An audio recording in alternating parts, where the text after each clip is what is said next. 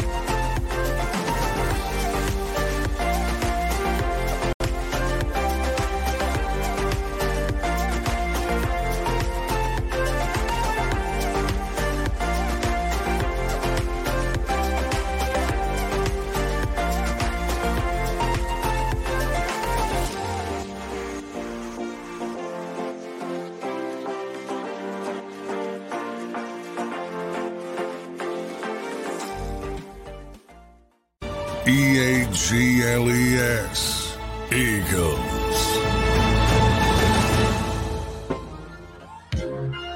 No Lane Johnson. 7 passer rating for the quarterback in the first half. Down 10 at the half again. Down again for the 4th straight game. None of it matters because this team has a winning DNA. And guess what? You're next, Niners. You're next. Welcome in, everybody. Happy, Eagles Monday. Yes, Tone DeShields, Rob Ellis hanging out with you. Tone's rocking the shirt. He knows what time it is. Hope you guys are doing great. Hope you all had a great weekend, everybody. I never survived. Let me just address nonsense right away, and I'll even give Eagles fan something I don't normally give him. Rob said we're going to lose yesterday. Never, ever said that. False lie. That was the Chiefs game, you guys. Get it right. That was the Chiefs game. Not that hard. It's a different game, a new week, Eagles fan. And that's the last time you'll get your 15 seconds if you keep the nonsense up. I had the Eagles winning the game. Anyway, welcome in, everybody. Hope you're doing great out there. Tone, how was your weekend, my man? Oh, my God, Rob. I had a very productive weekend. Me and the wife, we got out. We brought some more furniture for the home, just trying to fill out our new Texas home here. We bought a ping pong table. We haven't stopped playing it. I'm in love with ping pong right now. And even better than that, my Philadelphia Eagles, our Philadelphia Eagles, because we're a family here. This is a collective thing we're going to enjoy together. Our Philadelphia Eagles managed to complete one of the greatest comebacks we've seen in Eagles history. I know we saw the miracle at the Meadowlands. That was, part 2. That was amazing. We know how that went down, and that was storybook. Don't get it twisted. Yep. But this has to come close, man. You guys tell me this is a spectacular time to be a Philadelphia Eagles fan. They just know how to win. Super clutch. Jalen Hurts. Y'all see what time it is, man. Come on, Rob. Listen, we're gonna have some fun today, Rob. We're gonna cook with fish grease today. Yeah, we are. As Barrett would say. I mean, think about what so over the course of the regular season, the last 2 years, and obviously we're not through this regular season yet, but they've won 24 games and lost 4. They are 20 games over 500 during that time. Yeah, and I think we all aged. You know what, though? There's a difference. There's good stress and there's bad stress. This is good stress that we're going through with this team. It's never easy. We know that. But how Tone, I've been saying this forever. We need to get used to this. This is who they are. They're a win ugly team, and that's okay. It doesn't always have to be pretty. Let's stop looking for the supermodel and let's appreciate what this thing is, man. And how many guys on this team let's think about this for a minute. Jalen Carter with a blocked field goal is clutch. James Bradbury baiting Allen in that interception is clutch. Jake Elliott from 59 yards in a swamp is clutch. Jalen Hurts flipping the script and dropping 5 touchdowns in the game and completely flipping the first half into what it was in the second half 4 touchdowns in the second half. Clutch. 4 Correct. in the second half. Correct. That's what he does. You're never out of it with this guy. You're never out of it with this team. This team does not fold tent. Think about how many times is Jason Kelce going to make 2 mistakes on a late game drive. Never happens, but it happened in this game, and you still were able to overcome it. You were missing Fletcher Cox. You were missing Lane Johnson. You were missing Zach Cunningham. And you were playing a team that had to have the game, and you still won. They've now beaten Dak, who they quote-unquote never beat. They beat Andy Reid and Patrick Mahomes, who they never beat. They beat the Bills in a desperation game. That's how they've started off this 6-game stretch. This team, they're winners. They're winners. It's not stats all the time. All right? That's not how you define a winner. But it's W's and L's, and they're winners. Listen, Rob, I told you this before. When you watch Jalen Hurts play the game, nothing necessarily blows you away about his skill set, right? Yeah. You know, he's not the fastest guy. He's not the tallest guy, right? Doesn't have the strongest arm. Doesn't make the most spectacular plays, but what he does is he plays the game. Yeah. He wins the game. He methodically and surgically and strategically breaks teams down when it matters most. Jalen Hurts' biggest trait, his most valuable trait is his ability to stay calm, cool, collected through no matter any circumstance. We see so often how some quarterbacks think they have to do it all. Some quarterbacks don't do enough. Some quarterbacks shy away from the moment. Some quarterbacks always find themselves behind the 8 ball. This guy, no matter what it is, he just has this uncanny ability to just weave his way to a victory. This uncanny ability to just ride the wave, never get too high, never get too low, and just always makes the plays that matters most. Jalen Hurts is the perfect quarterback for the city of Philadelphia because we know they were getting booed in that first half, right? Yeah, big time. We know how fickle we can be, yet he understands how things are supposed to go. He just reads it, feels it, has the pulse of the game, has the pulse of his teammates. Back-to-back weeks, comeback victories, down by double digits. I believe this is their 4th time doing it this season. And let's really put this in perspective. They were down not only 10 points coming out of halftime, they were down 10 points going into the 4th quarter. Yeah, they were. Let's keep that in mind. Yep. A Josh Allen-led team, and Jalen Hurts comes back to tie that game, to send it into overtime. Shout out to Jake Elliott. Let's give Jake Elliott his flowers too, because man, oh man, 59 yards in a rainstorm, wind blowing left and right, and somehow, some way, he gets that thing to get right through there, man. It was just a spectacular game. You know, we talked about this off air, and I got to ask you, man, does this game go down as an instant classic? And not just only Philadelphia Eagles history, but NFL history. Is this an instant classic? Hell yeah. It's a regular season instant classic. It's as dramatic as it gets for a regular season game where it isn't like you clinch the playoff spot or whatever. It's as dramatic as it gets. If you were just a fan, I always say this, if you didn't care about the Bills or the Eagles and you were just somebody sitting at home in California watching the game, you were enthralled. You felt like you were playing in it. You felt like it was your team, because there were so many critical moments there throughout the course of that game. The emotions were there. The bubble guts. It gave you everything, right? It gave you everything. It gave you everything. The weather, the clutchiness on both sides of the ball. You know what I mean? Like, I understand that the Bills lost the game, but Josh Allen was playing out of his mind. He was all. I know he had the one pick, but Josh Allen was phenomenal in that game, and you overcame him playing great. People are just going to dump all over him. I get it. Josh Allen played unbelievable in that game. So for you to win that game when you were getting smoked the way that you were getting smoked is remarkable. And you start to look at this, Tone, just this resume they're putting together, man. I mean, it's unbelievable. We're going to do a whole segment on just footnotes of this team that are going to blow you away. But I can't get over the fact this is the 6th straight comeback win when trailing by 10 points or more for this team. Think about this. If you just look at this year, every game has been, maybe with the exception of like Tampa, and they pulled away from Miami, maybe Minnesota. But I mean, like out of the 11 games they've played, 8 have been just down to the wire, man, just ripping your guts apart. But they figure it out. I can't emphasize this enough. You won without Lane Johnson. You were 13-22, without him playing going into the game. You won without Fletcher in crunch time, where your young guys had to step up. So yesterday, Jalen Carter played 76 snaps. The most he's ever played in the NFL is 51. Jordan Davis. That's 80% of the total snaps, by the way. That's 80%. Crazy. Jordan Davis, 62 snaps. His previous high is 44. They had to do what they had to do, and they acquitted themselves brilliantly, man. It was just awesome.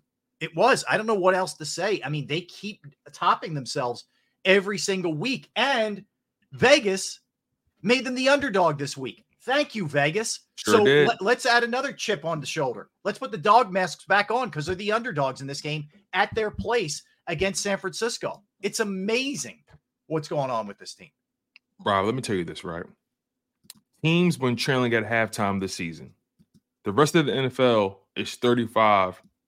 The Eagles are 5-0. The Eagles are 5-0 when trailing at halftime this season. The rest of the NFL is 35-129. What they're doing goes against the trends of the NFL. Most teams, if you're down going into halftime, you're not winning this game.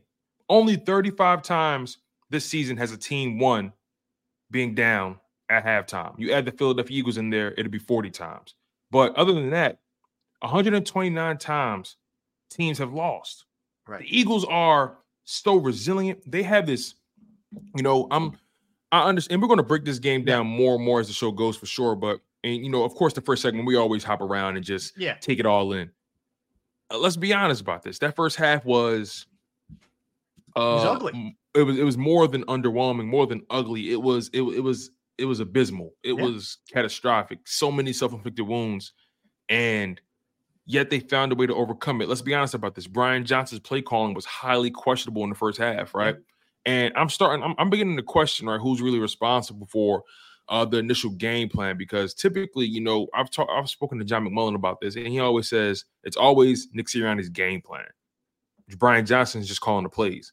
So is Brian Johnson being unfairly criticized for the direction they go in the first half of games? Because every time the second half comes, that's where you have to be more creative and you have to think more on your feet as a play caller. And then that's when we all of a sudden see this team look more cohesive, right? So are we pointing the finger at the wrong guy in the first half? I'm beginning to think about that because, hard again, we all know it's scripted. It should be more of a blanket. They all wear it. Right. Everybody wears it. It should. Yeah. I don't know. I don't know why Swift isn't used early more. They had great success running it once they started running it. I don't understand that. I don't know if you're trying to pace him for the game, like to keep him fresh for the second half. I don't know, frankly. They want to force feed Gainwell. There's a lot of things I don't quite get that go on early in games. There's just a lack of, it feels like, flow, continuity to the play calling, capitalizing on this work and that work. But then again, you look at the end of the game, and there's, I don't know, man. They read. I'll give you an example. The game winner.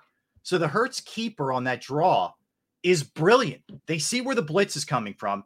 Kelsey pulls and smashes his Steals guy. It. Just blows him to bits. And Jalen hits it perfect. It is a classic play call. It's a great play call. So yeah. While it's ugly early, you got to give props where it was late, and that was a great call by whomever, Brian Johnson or Nick, whoever called it. I don't care. Great play call. Yeah. The bottom line is you're right. First half, offensive coaching staff deserves an F. Second half, give him an A++. A tale of two halves for the Philadelphia Eagles. And look, we know, and I'm one of them. Brian Johnson, I question him highly. I still have questions about him, but then they pull out games like this, and you see the clear adjustments in the second half. You see it, and it's like, okay, man, what more do you want from me? I try to root for you, then you prove me wrong, and then all of a sudden I root against you, you prove me wrong. Like this thing is so hard to really monitor for the Philadelphia Eagles. It's hard to quantify, but that's just who they are, right? They're a team that you can't just look at the stat sheet or you can't just look at the analytics and say, okay, we know who this team is. This team is built deeper or built with more stuff than just the analytics or just the numbers. This team has been forged through the fire. Like there are some things you cannot measure in sports The Philadelphia Eagles are the epitome of something that you cannot quantify in sports. We saw this game yesterday, and they looked like they were not even on the same playing field as the Bills for the better part of that game. And all of a sudden, they flipped this switch, and they have this ability to just see light in the darkest of caves. That what the Philadelphia Eagles are capable of. This is championship brand football. This is what you call championship DNA. All my people out there that ever played 2K, NBA 2K, right? There's a badge called championship DNA, and you only can achieve it if my player wins the NBA Finals. Most players don't have it in the game. LeBron James has championship DNA. Kawhi Leonard has it. You only have it if you won a championship in the league, right? You only have it if you've been in those situations. The Philadelphia Eagles, they have what you call championship DNA. They have this ability to just know what to do in these very unique situations, Rob. It's how do you measure? How do you properly critique or evaluate this team where they're constantly just, defying odds, defying logic? How? Wins and losses. They win. That's it. I like the way that sounds. Yeah, that's it. It's wins and losses, because there's a lot of different things you can look at. And they give up 505 total yards. It reminds me of the Super Bowl in that sense. Like, it didn't matter what the situation was. The Eagles were going to be able to adapt and overcome it. I mean, plain and simple. And that's what it was yesterday. So I want to give you a couple things here before we really get rolling. Ian Rappaport saying that the Eagles Pro Bowl offensive tackle Lane Johnson considered day-to-day after the MRI on his groin on Sunday. Sources say he's not been ruled out for the 49ers game. Practiced fully last week, not on the injury report, but reported soreness Sunday morning. That's one thing. Josina Anderson of CBS is reporting that the Eagles' interest in Darius Leonard has increased. So hopefully, that'll be the case, that they bring him in. He was supposed to visit Dallas tomorrow. So we'll see what happens there. That could mean that this hamstring injury with Zach Cunningham, who left the game yesterday, maybe is something, a couple games or whatever the case may be. So they're looking to add some depth. So those are two key things, because we know, look, they were able to overcome Lane Johnson this week. You don't want this thing to be long-term. Yeah. Driscoll, it's so funny. Hurts was only sacked twice. On the first drive, I didn't like the position they put Driscoll in, passing it 3 times in a row. First play he got beat, but he settled in. Yeah. And he did. Driscoll, if I had to give Jack Driscoll a grade, I'd probably give him like a B. He held his own. Like I look at the way he held his own, right? Yeah, I'm fine with it. Like, again, the guy found out probably 3 hours before the game that he was starting. He didn't work with the ones all week. I know we think these are either robots and Jeff Stoutland's going to wave pixie dust on them.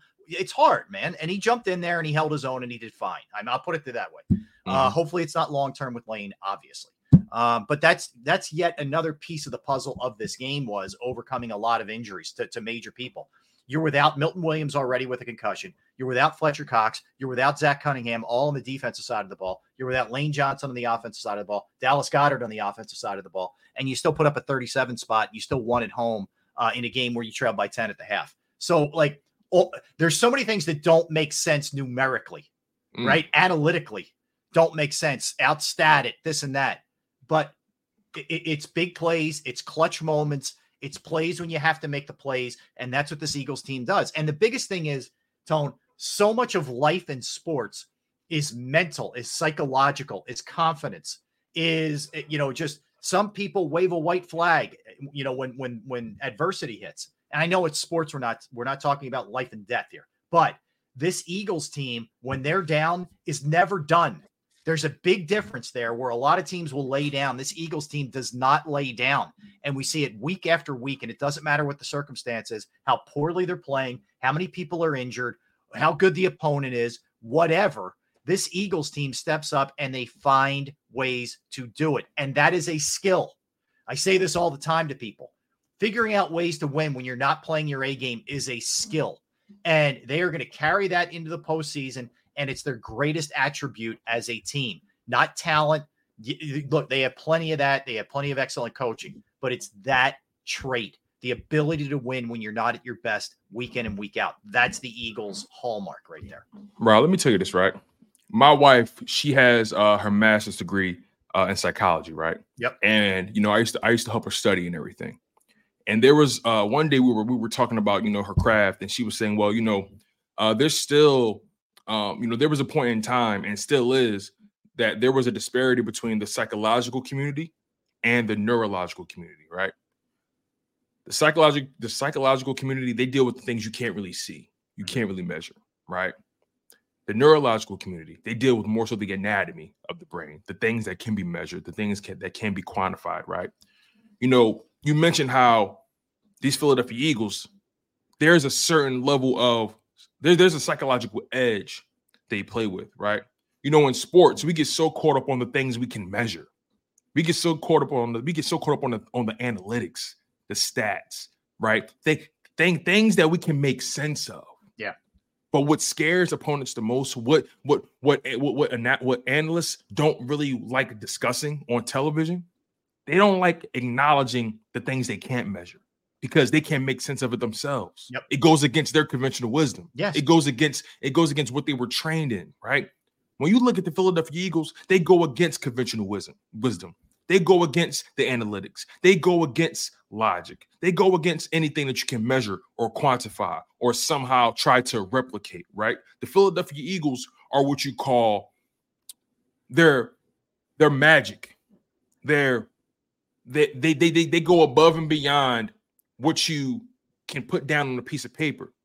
Their storybook, their theater, right? Their art. You cannot quantify art. You cannot measure this stuff, right? They have such a edge in the psychological part of the game that people have a hard time making sense of it from a neurological perspective. Yeah, no, makes sense. I think what they did was they put together, first of all, they got it right with the coach. The coach got it right with the staff that he put together and continues because it was hard. He lost both coordinators. They drafted guys who have that dog. And I know the Eagles talk about dog mentality all the time, but it's true. They drafted guys who come from winning cultures in college for the most part, but also have that something inside that you can't, it's not immeasurable. Guys like Kelsey and guys like Jalen Hurts and Brandon Graham. And props to Brandon Graham. Set the all-time mark for games played for the Eagles at 189 yesterday and got a sack on top of it. Awesome for Brandon Graham. But there's tons of those kind of guys. They're winners.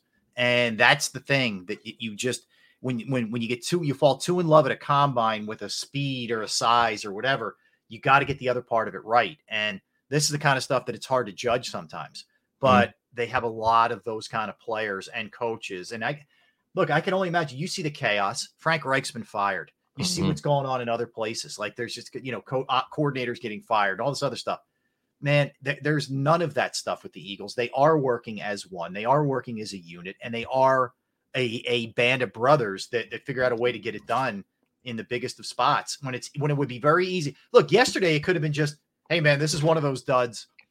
The week before it could have been, it's Kansas City. Nobody ever beats Andy Reid off a bye. The week before we don't beat Dak. What are you gonna do? Still a bunch of other games to play, but they don't do that. There's never that throw in where they just give up. Like, all right, they don't do that, and that's it's going to bode well for the postseason. I can tell you that much. Yeah, man, there's really no other way to really put it. Like I said, the Eagles are just made of something different. After the game was over, Jalen Hurts was walking up the field, and you know how they always do the social media hits and all that. Yeah. And Jalen, he had the phone up. He was just like, "What do you want me to say?" Yeah, like I don't know. I don't know either, man. Like it was like the Jordan. What do you want me to say? In the when he's hitting all the threes against Portland. And he explained it more in the press conference. He indicated that, look, I don't know what else you guys really want me to say about this. Winning is the most important thing. Yep. And I'm paraphrasing, of course. He talked about how, he still was not satisfied with the way things are going. Right. They won the game. Some things can't be explained, but you better understand it. You feel what I'm saying? You better understand that the Philadelphia Eagles, all they do is win. Mm-hmm. And so far, they're 2-0 with the Kelly Greens on this year. You know what I mean? Like this, and I see you with your Kelly Green, crew neck. I see you, Rob. I dig it. So again, man, Philadelphia Eagles fans, I know you guys probably look at me sometimes. You guys say, "Damn, Tone, calm down. Damn, Tone, your energy high. what the hell are you talking about, man? All this colorful language, what's going on? But look, you guys, I'm rocking with y'all. I believe this thing. I feel this thing. I'm such a diehard Philadelphia Eagles fan, and I know sometimes they may get in the way of my objectivity. Some people may feel that way, so on and so forth. But the reality is, man, when you see great football being played, you got to acknowledge it. When you see clutch performances, you got to acknowledge it. Yep. And then when you think about the distance traveled, not only for this team, but the distance traveled for the quarterback, a quarterback that's been doubted at every step of the way, and he continues to defy the odds. How can you not love it? How can you not be on this? Make sure you're on the right side of history, you guys. That's all I'm gonna say. Yeah, no, I think it's the quarterback. I think it's the coach who everybody kind of mocked, at the beginning of the season, where they're saying, or when they first hired him, like, who's this guy? And he can't handle himself in front of a Zoom call and all that. And they dumped all over him. Mm-hmm. And it's like, fine, man. Jason Kelce was a low drafted guy out of Cincinnati. He still wears that, to this day. And we almost go into the Kelce speech, Lane Johnson, the PEDs and all, whatever. The bottom line is, the other thing I think there's two things that also really fuel this team. One is what you just mentioned.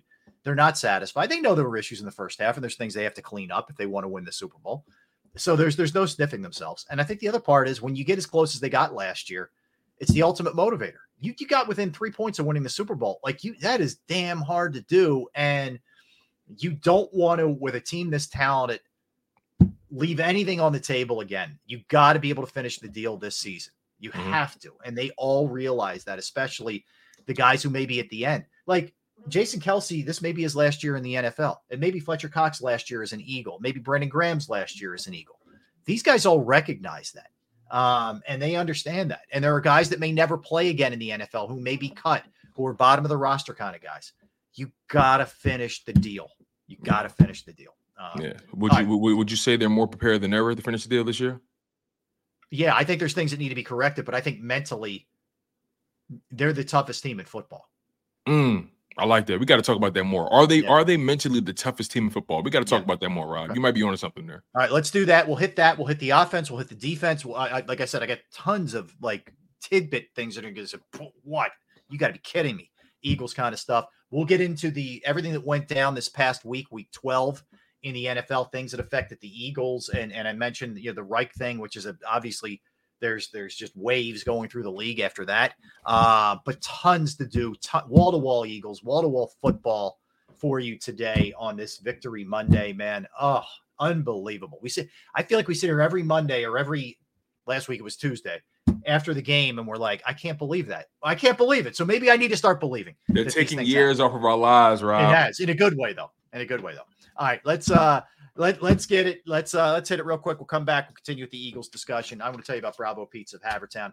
All right, you went through the ringer yesterday, right? But it was a good thing. You don't feel like cooking today. Who feels like cooking today? Nobody feels like cooking. So get Bravo Pizza of Havertown, where I go each and every week. They've been family owned since 1985. You got Alex and the crew there 7 days a week, just doing amazing stuff. Fresh food, 20 different styles of pizza, slices to go, specialized pizza, however you want it made. But Bravo Pizza of Havertown doesn't just do pizza. They do fresh pasta, sandwiches, wraps, wings, salads.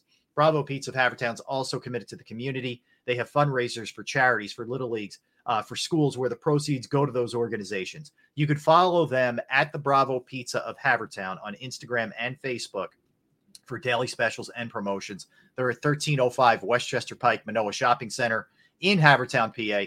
1305 Westchester Pike, Manoa Shopping Center, Havertown, PA. Give them a call, 610-446-3810. 610-446-3810. Bravo Pizza of Havertown.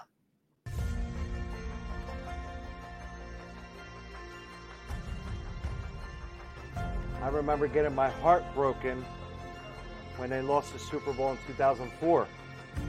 We're big Eagles fans. We moved to South Philly because of the Eagles. When they won, we went straight to Broad Street, and everybody was going nuts over there, and it was just a memory that you'll never forget.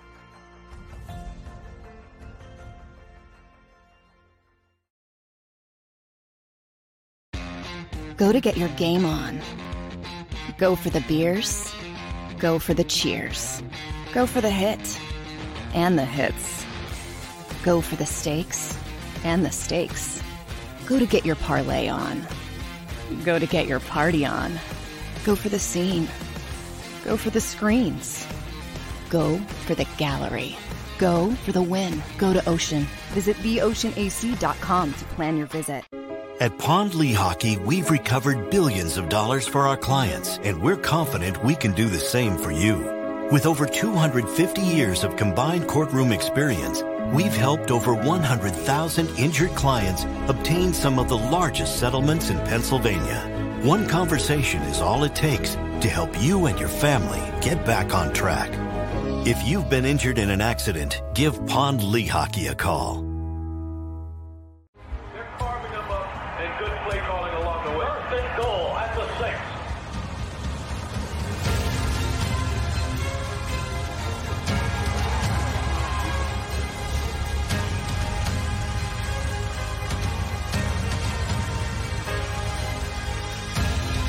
On the field of life, First Trust Bank is there for you. Champions on 3. 1, 2, 3. Because Philadelphia dreams deserve a Philadelphia bank.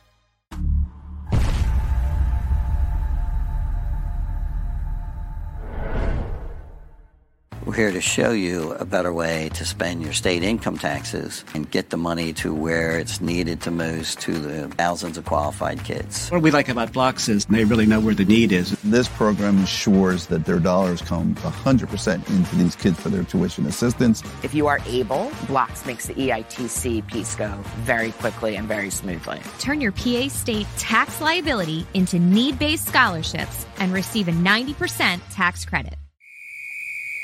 Underdog Fantasy has a way for you to play alongside your favorite football team all season long with their Fantasy Pick'em game. You pick between 2 to 5 players, select whether they'll go higher or lower on one of their stats, then do what you usually do on a Sunday, watch the games. You can win up to 20 times your money in a single game by going 5 for 5. It's a fantasy game, and the Sports Betting Show wants you to get involved. Go to UnderdogFantasy.com. When you sign up, use the promo code WIN, and Underdog will double your first deposit up to $100. That's UnderdogFantasy.com. Use the promo code WIN.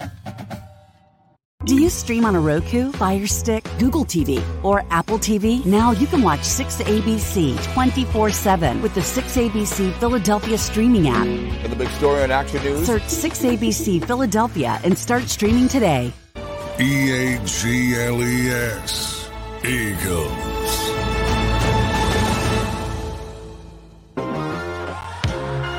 All back. We're back.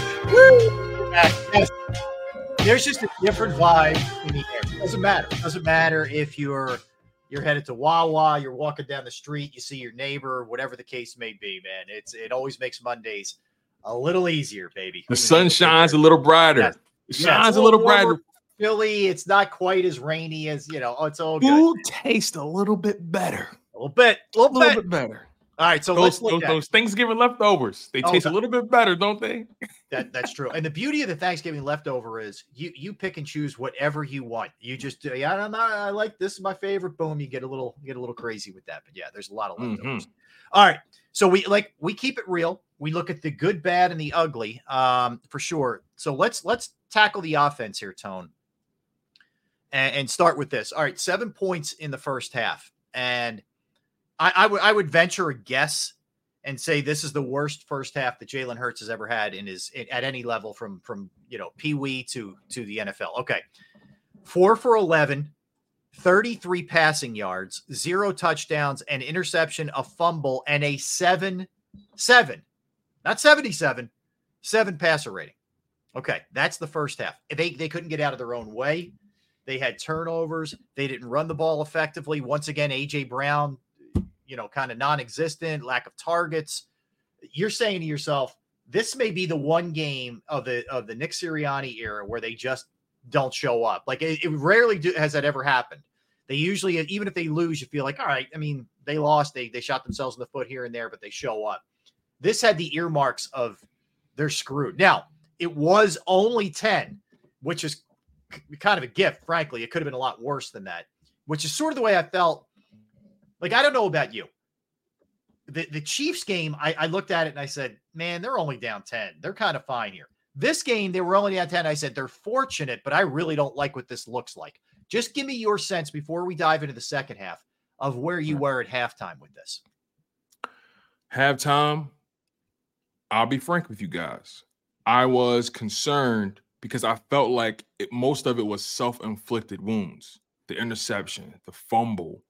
Whenever you felt like they were getting any kind of momentum, it was derailed by some boneheaded moment. And I didn't get a sense for any cohesion. I didn't get a sense for any preparation. I just had major concerns about the offensive side of the ball. The fact that the defense was actually on par with what they've been doing, right? 17 points in the first half. Okay. So I really was shocked that the offense was so lackluster. I was shocked with some of the play calling decisions because I felt like they didn't do enough to adjust or account for Jack Driscoll being in for Lane Johnson. I felt like they just stuck with their same game plan and expected Jack Driscoll to just play up to the standard instead of tweaking what they could do or what they should do with him out there. For example, first drive of the game for the Philadelphia Eagles, 3 pass plays in a row, and they all were throwaways. You know what I mean? And don't get it twisted. I totally appreciate a quarterback who knows when to say when. Yeah. Right? He didn't force the ball in harm's way. He threw the ball out, and you lived to find another down, right? But there were just moments in this game where I was so on edge about the offensive play calling, and I questioned if they could, if they could handle things. Because look, the way the Eagles have been doing things these past few weeks, it's so hard to rely on that time in and time out. But then you see how things end up, and it's like, how can you bet against them? So it's, again, I'm sitting there on the couch and I'm on pins and needles. My wife says, "Tone, didn't this happen last week?" Like, that's all she said. Yep. Like, didn't this happen last week? So relax. Yes. We've gotten to a point where we can just watch the game, and we can't. We got to reserve judgment until the clock says 0-0-0-0. It's the natural inclination from a fan, and that's not a knock. You're supposed to be emotional where your emotions on your sleeve, but the natural inclination is Brian Johnson sucks. This offense can't do anything. They didn't show up today, and blah blah blah blah blah blah blah blah. And the laundry list of people going bananas. But then what generally happens is they regroup at halftime. They make adjustments, which is also big, come postseason time, to whatever's going on. They counter things. So here we go. So they come out in the second half, and you see them. They start running the ball more successfully. They're moving the ball down the field in terms of passing. Just to give you Jalen Hurts' numbers, so I just gave you the first half. The second half, he goes 14 for 20, 167 yards, 3 passing touchdowns, 2 rushing, 134.8 passer rating. So he gets going. They get confidence. The defense makes a huge play when they had to, which we'll get into in a second with the Bradbury thing. But not a little thing. The blocked field goal. Wow. Carter is a big play in this game. I think that was still the second quarter, I believe. But anyway, he blocks that thing. It's a big deal. And their guy, by the way, got one blocked and missed one in that slop. And Jake Elliott buries, 59 yards. It could have been 65, by the way. You see how far back that went to?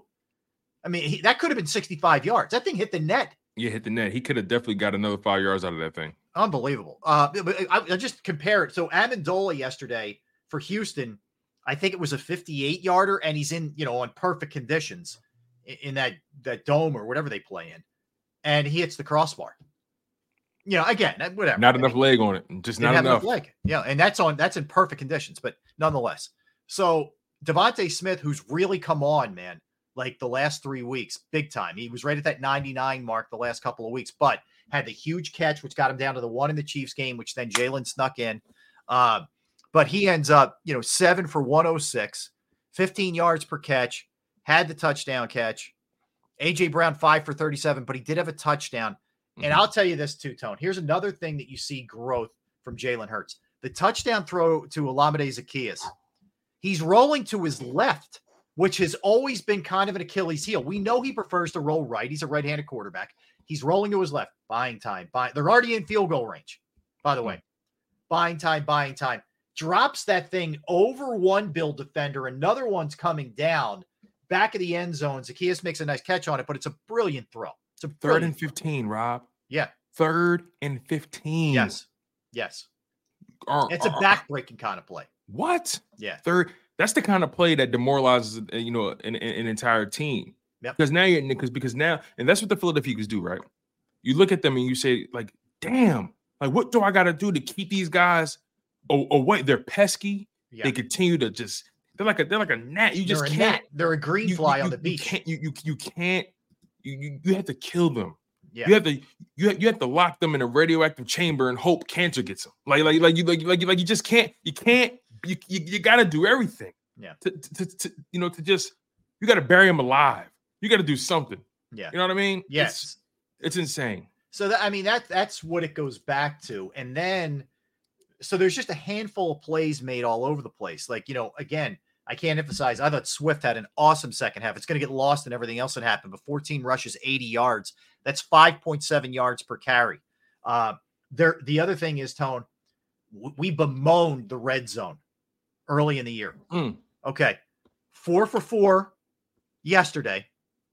They're now the number 5 team in the entire NFL. At one point, they were 27, I believe. They're 5 in the NFL in red zone efficiency at 62.7%. They've scored their last 12 times. They've scored a touchdown in the red zone. So you can't tell me that there aren't improvements being made here. There are. I mean, they figured it out, whatever was going on early in the season in the red zone. And if they don't get these, they don't go to overtime. They don't win this game if they're not cashing every single time in that red zone.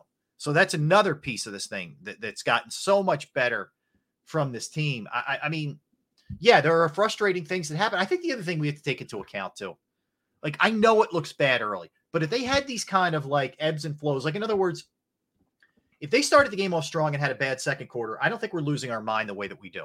It's because it starts off and it looks ugly. And I just think people are too caught up in like moments of the game rather than the end results. And I'm not telling you everything's fine either. Believe me, I'm not turning a blind eye to things they have to correct, because they do have to correct things. But I think we get too caught up in it not being perfection rather than how they're able to finish these games and win the games. No, I hear you. But there are just certain moments that just can't happen, right? You can't, after your defense comes up big in the red zone and Jalen Carter blocks a field goal, 2 plays later, you can't fumble the rock and give the ball back to him and give them a touchdown. Both of Jalen Hurts' turnovers directly resulted in 14 points. So he has to wear a lot of how that first half went. You cannot fumble the ball on the handoff. You can't throw interceptions like that. It just can't happen. And some of his interceptions are starting to look eerily similar, right? He tries to throw a quick slant, or he tries to throw a quick slant to the right. Ball gets tipped up, it gets intercepted. Those are starting to look eerily similar. So he needs to do a better job at somehow, some way deceiving the defender, or getting or finding a way to get the ball over the defender. I mean, he's not the tallest quarterback, so those things are probably going to happen if a guy's his size. But because those interceptions are very similar and they keep happening to him, we got to start making him accountable for how those things are happening now. I understand they're tip balls, but you see the defender coming. I don't know what can be done. Maybe a pump fake. I don't know. But he has too many interceptions that look like that. Yep. I agree. And at some point, we got to start having him wear those interceptions, because at the end of the day, they're on the stat sheet. And look, I say it all the time. All turnovers are not created equal. But Jalen Hurts had 2 crucial turnovers that altered the trajectory of this game and put them in the hole. Yeah, but again, no doubt. And the mesh fumble was so weird.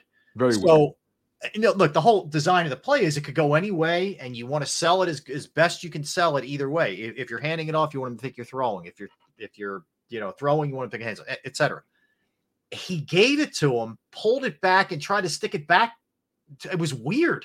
It was weird. So that one, in my opinion, is absolutely on him, as is the interception. He's got to clean up the turnovers. We know that. Like, as much as we kill Josh Allen for the turnovers, Jalen's not that far away.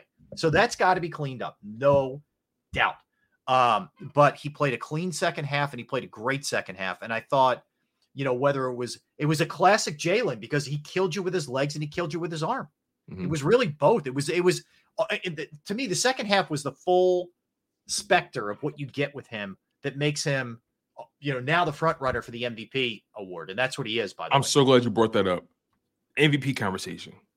Was that the MVP game for him this season? Was I mean, of course he has other games coming up, but so far, was that his greatest performance, his greatest game of the season? All, when you factor in the entire nuance, all the elements of the game, the weather, being down double digits going into the fourth quarter, the overtime victory, driving down the field, and so on and so forth. Such a perfect second half.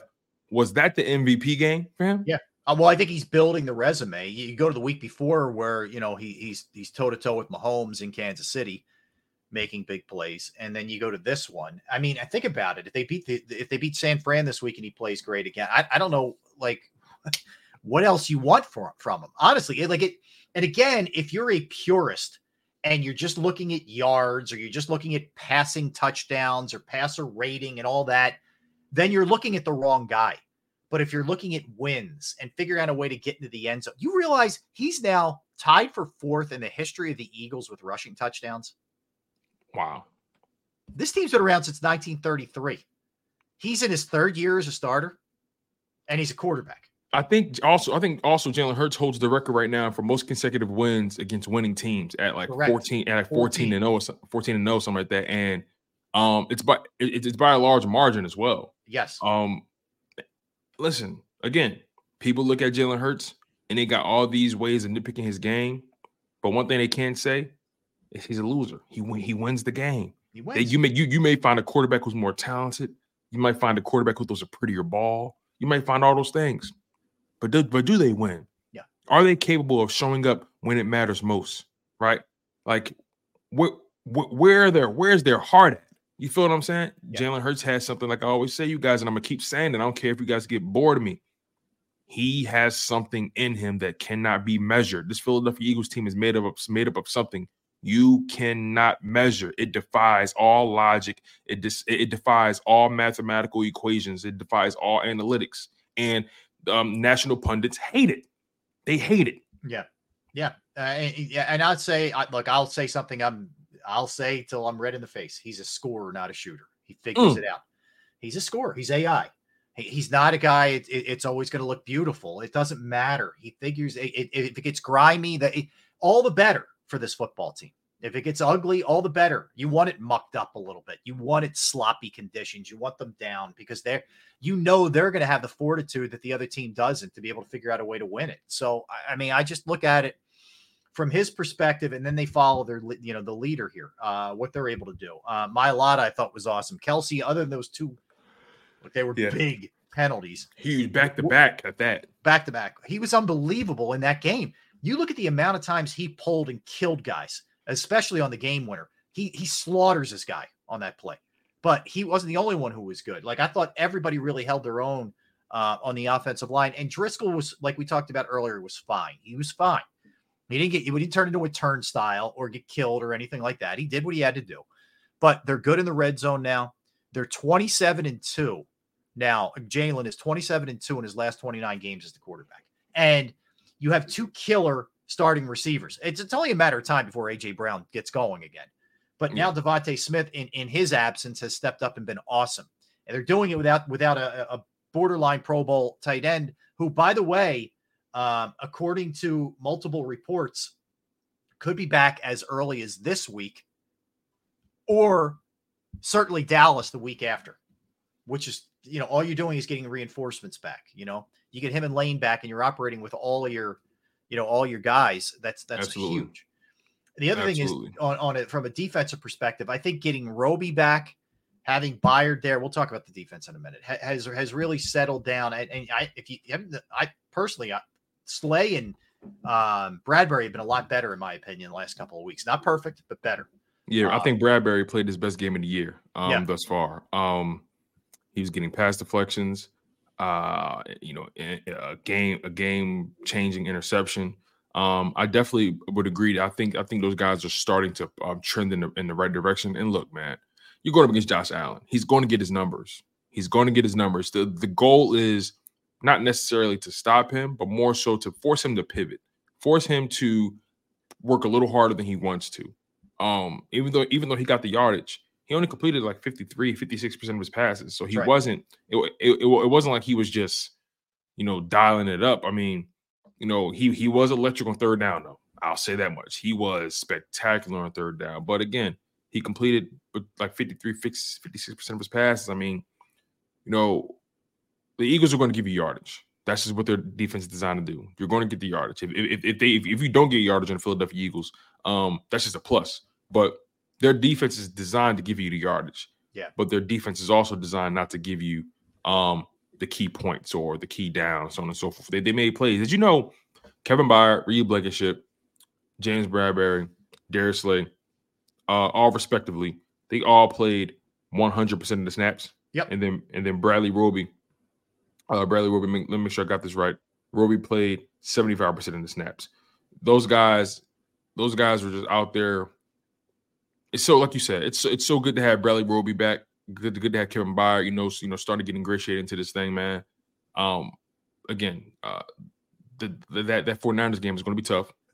But all the previous games were tough, right? Right. That's previous games were tough. No, you're right. There's no doubt. And we knew going in, all of these games are going to be are just they're going to be gauntlet games. Every single one of them. Dallas was, Kansas City was, Buffalo was, San Fran will be. Dallas the following week at Dallas will be. I know everybody's written Seattle off, but that's a hard place to win for anybody, especially Eagles haven't won there since 2008. So these are all going to be hard, man. And yeah, could there be a loss in here? Of course there could. Could there be two? Of course there could. But if they came out of this thing, as we talked about, at 3-2, worst case scenario, you're going to end up, if you choose to play out those last three games, at 14-3 again. Guess what? 14-3 is going to win you the NFC. It is. It's going to get you the one. Well, it's going to get you the one seed. It's not going to win you the NFC, but it's going to get you the one seed. Because you look at it right now, at where things are, and just from a seeding standpoint, Eagles are still up here. Eagles have one loss. Okay. It's the Niners 8-3. It's Detroit 8-3, Dallas 8-3. So they hold a 2-game margin on all of those teams. You can't let up. No doubt. Can't let up. You're going to face Dallas head-to-head. If Dallas beats you, you're split. Okay, we'll see. You don't play Detroit head-to-head. You play San Fran head-to-head. So if you beat them, you can forget San Fran winning the NFC if you beat them this week. You can. Exactly. They're going to be at 4 losses, and the Eagles will beat them head-to-head. Okay? So, look, they've put themselves in a position to get the home field, which is huge for a couple of reasons. One, you play one less game. That's one less beatdown on your body. It's 1 week for your body to rejuvenate and recover. Okay, number one. Number two, you got to come in here and play in this place, which we know is, if not the most, as difficult as any place to play, as witnessed by the Bills players losing their minds yesterday, walking over to Eagles fans, jawing with them and laying hands on them. Again, I want to be fair when I say this, because you never know what is said in those circumstances, okay, to trigger a guy. But nonetheless, it's a bad look right now for Shaq Lawson, who was the guy who made contact with an Eagles fan. It's a really bad look. It was Shaq Lawson and Jordan Phillips. And by the way, Jordan Phillips was the one with the absolute cheap shot. And yes, I said cheap shot. It wasn't a mistake on the tush push where he plows into, I think it was Juergens. Yeah. A flat out dirty, coached up, in my opinion, play, because you knew you couldn't stop it. That's what you're going to see teams do. They're going to try and hurt the Eagles now because they can't stop that play. It was a dirty, dirty play, and should have been not just offsides. It should have been 15 yards. Yeah, I agree. The play was like it wasn't. They didn't even like. It wasn't like it was a false start and you just jumped, right? It wasn't nothing like that. You flat out just tried. You flat out just you knew what was coming. It frustrates you. And you were thinking to yourself, I'm just going to maul the guy in front. Like, he could have stopped at any point. He kept going. So, like, the reality is, man, they can do what they want. They can say what they want. They can feel what they want. But guess what? 10-1. Last time I checked, that pays the bills, man. And the rent has always been due for the Philadelphia Eagles. And somehow, some way, they continue to cash in. Mm-hmm. They continue to cash in, RE. I have a hard time betting against this team, against anybody, right? And they got the, in my opinion, the harder part of this gauntlet is done. The harder part of this gauntlet has been completed. You know, you beat Dak at home, and then you took your bye. Then you beat Patrick Mahomes at Arrowhead. Check. You beat Josh Allen in Philadelphia. Check. You've already gotten the 3 hardest quarterback matchups out of the way. Yep.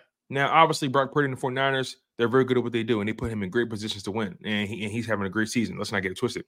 Yep. But, I mean, you already beat Josh Allen and Patrick Mahomes.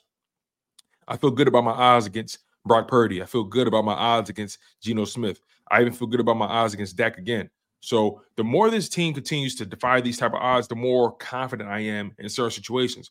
You beat Patrick Mahomes in Arrowhead. The Philadelphia Eagles can beat anybody anywhere. What they do, it travels. It does. Everything they do travels. Because here's the thing. There's so many different ways that you can win. You can win with the ground game. You can run with Jalen running. You can win through passing it. You can get after the quarterback. And you adapt. So none of that matters. And there's no intimidation factor. I don't care if you're playing in Kansas City. I don't care if you're playing in Dallas. There's no intimidation factor with this team. It's just not there. All right, let's come back. We'll talk about the defense. We got to get Jake Elliott some love here for what he's been able to do. It dates back to 2017 when he hits a 61-yarder against the Giants, which was sort of his introduction to Philadelphia. Let's give him some love right now. He hits that 61-yarder in 17 in the regular season, which really catapulted the Eagles to get on a crazy run. Let's not overlook a 50. I'd have to look at the exact yardage, 50-something yarder in the Super Bowl, which put the Eagles up 8 after the strip sack by BG, which meant Brady had to go all the way down the field, score, and they had to get 2, which was huge. And all he does is deliver 8 for 8 in game tying or go ahead situations, final 2 minutes or overtime. Like I recognize how great Justin Tucker is in Baltimore. He may go down as the greatest that has ever, lived.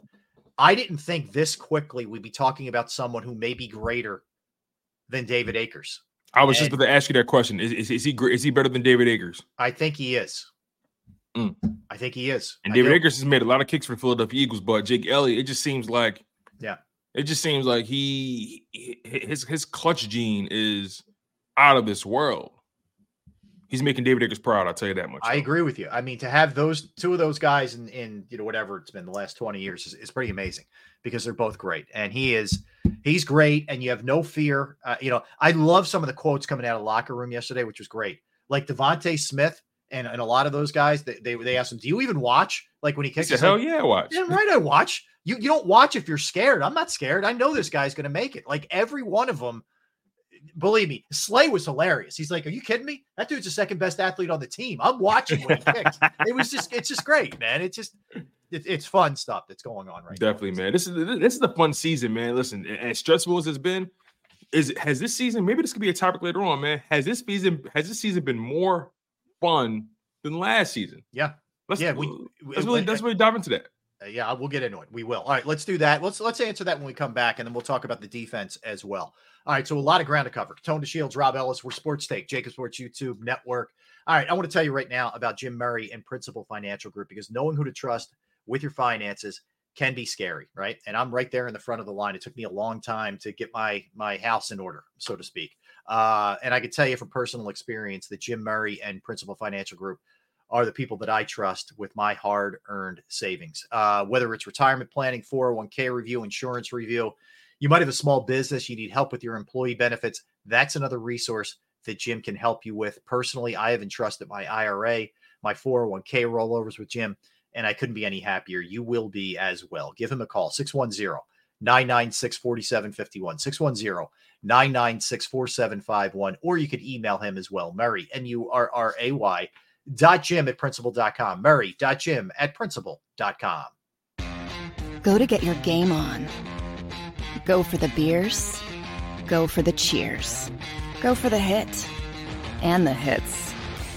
Go for the stakes and the stakes. Go to get your parlay on. Go to get your party on. Go for the scene. Go for the screens. Go for the gallery.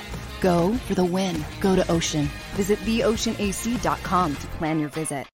At Pond Lehocky, we've recovered billions of dollars for our clients, and we're confident we can do the same for you. With over 250 years of combined courtroom experience, we've helped over 100,000 injured clients obtain some of the largest settlements in Pennsylvania. One conversation is all it takes to help you and your family get back on track. If you've been injured in an accident, give Pond Lehocky a call.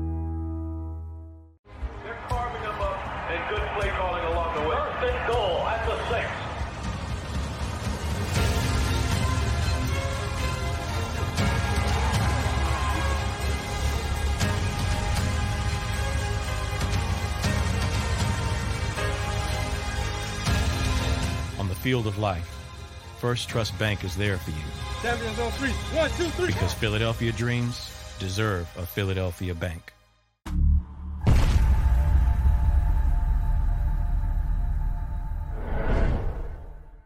We're here to show you a better way to spend your state income taxes and get the money to where it's needed to most to the thousands of qualified kids. What we like about Blocks is they really know where the need is. This program ensures that their dollars come 100% into these kids for their tuition assistance. If you are able, Blocks makes the EITC piece go very quickly and very smoothly. Turn your PA state tax liability into need-based scholarships and receive a 90% tax credit.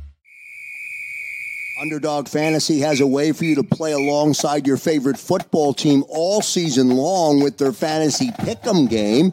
You pick between 2 to 5 players, select whether they'll go higher or lower on one of their stats, then do what you usually do on a Sunday, watch the games.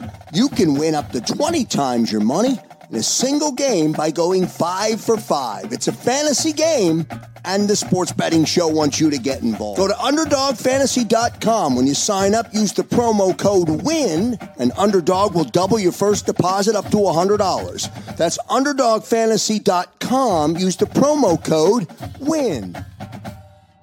Do you stream on a Roku, Fire Stick, Google TV, or Apple TV? Now you can watch 6ABC 24/7 with the 6ABC Philadelphia streaming app. For the big story on Action News, search 6ABC Philadelphia and start streaming today. EAGLES, Eagles.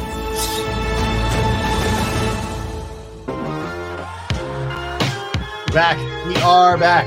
Appreciate you hanging out with us today on this Victory Monday, Eagles Monday. Rob Ellis, Tone DeShields. All right, so Tone, couple things. Just a heads up for tonight's game. Justin Jefferson will not play for the Vikings. They're going to give him this game, and then they have a bye week to make sure that he's 100% with that hamstring, just for what it's worth. All right. No, I give the Vikings organization a lot of credit for not pressuring this guy or trying to force him out there. They're looking out for the player's best interest, and that's not always the case. They know damn well he's the franchise right now, and they want to keep him as happy as possible. They know what's on the horizon. That contract's on the horizon. They know what they're doing. Smart in a number of ways, but anyway. All right, so again, this is not one you're going to send to Canton from a defensive standpoint when you give up 34 points. Okay, not all on the defense. There were some turnovers that aided this by the Eagles. So, but nonetheless, 505 total yards. That has a Super Bowl 52 feel to it. That they were somehow able to overcome that is amazing in and of itself. Okay, you give up that many yards. They went 13 for 22 on third down as well. This is, again, not where you want to be here statistically. But you also do, in fairness to the Eagles, have to take into account some of the things that were going on. You lost Fletcher Cox in the game. He got hurt, tried to get back, left the game again. They were already without Milton Williams, who was in concussion protocol. So that's two of your, two stud defensive tackles you're down right there. Zach Cunningham, who's had a nice year for them. He's had a really nice year for them. He goes down. You got to plug in Christian Ellis, who has basically only played special teams this season. Mm-hmm.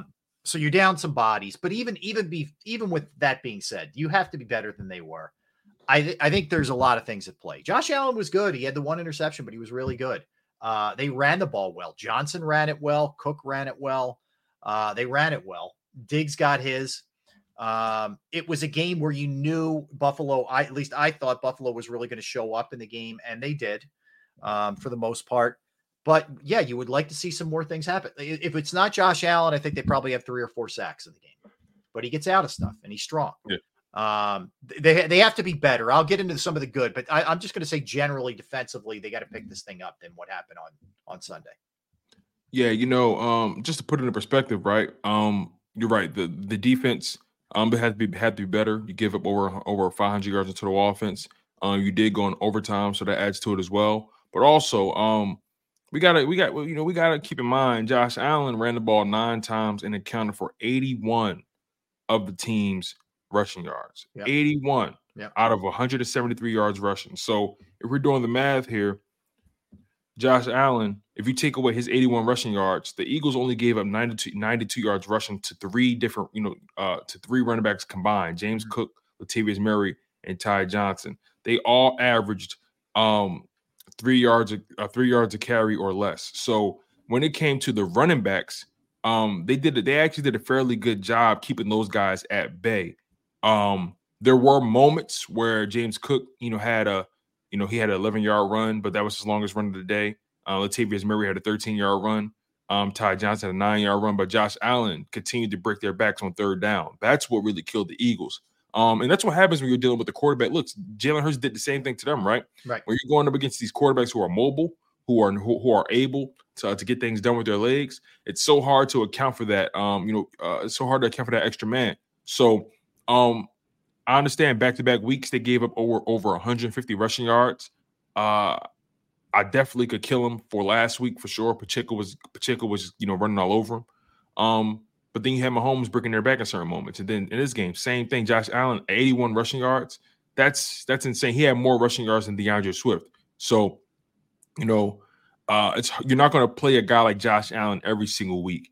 I think the run defense, I think they will be fine going forward.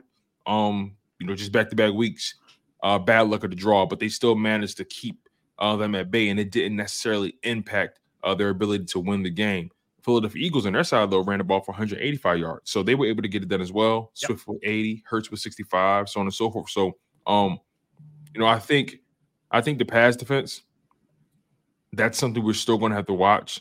I don't know that it's ever going to be great. I mean, I think it's not. You're right. It's never going to be great. Yeah, they don't get off the field on 3rd down. It's a major. It's an issue, and it's almost like you're gonna have to overcome it. Yeah, they were in so many 3rd and long and 3rd down situations, and for some reason this team just can't get off the field in 3rd down. They were in 22 different 3rd down situations, and the Bills converted 13 of them. They were above 50% on 3rd down. That can't happen.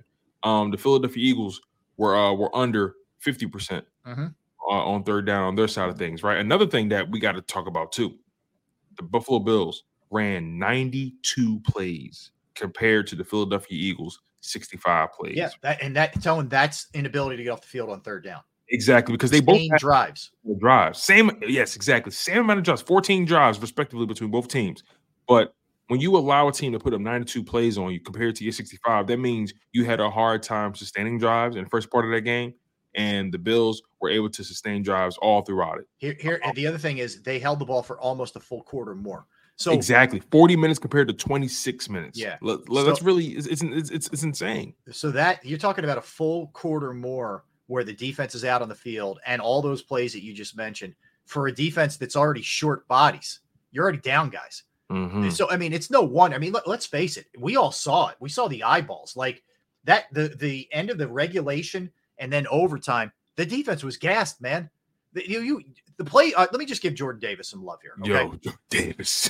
All right. So Jordan Davis is a even by NFL standards, a gigantic human being. Okay. He even on an NFL field, you look at that guy and you're like, damn, he's big when they're all big. Okay. Same thing with Mailata. You look at Jordan Mailata, you're like, whoa. All right. But anyway, so the play where he's chasing down Josh Allen and he doesn't quite get him, but he forces him out of bounds where Allen can't get the 1st down.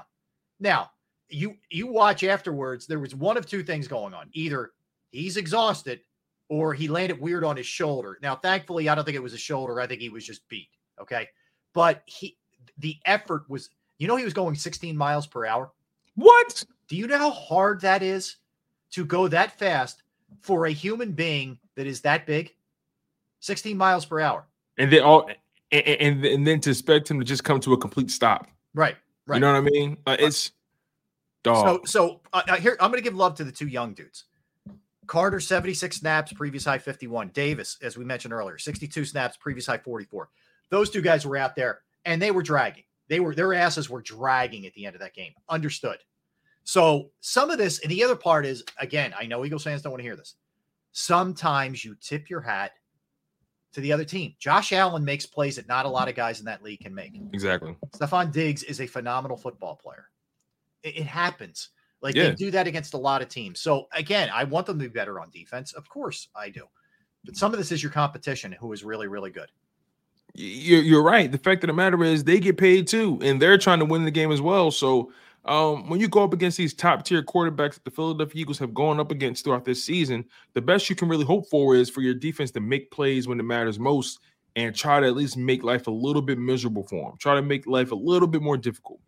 Try to knock him off his spots, maybe knock off his timing, so on and so forth. That's the best you can hope for when you're going up against guys like Patrick Mahomes, Josh Allen, Tua Tagovailoa, Dak Prescott. Those two guys are four of the more talented quarterbacks in the NFL. Have your opinion about Tua and have your opinion about Dak all you want, which I have, but they're, those guys are talented at the position. We got to give credit where credit is due. And the best you can do when you're dealing with guys like that, Mahomes and Allen included, like I said, you have to find a way to make life a little bit tougher for them, make them a little uncomfortable, force them to get rid of the ball at least a second or two quicker than they would like. That's the best you can hope for when you're going up against these guys. Josh Allen, Patrick Mahomes, these guys put up numbers against the best of them. Mm-hmm. You know what I mean? So I'm not going to kill this Eagles defense. I'm just not.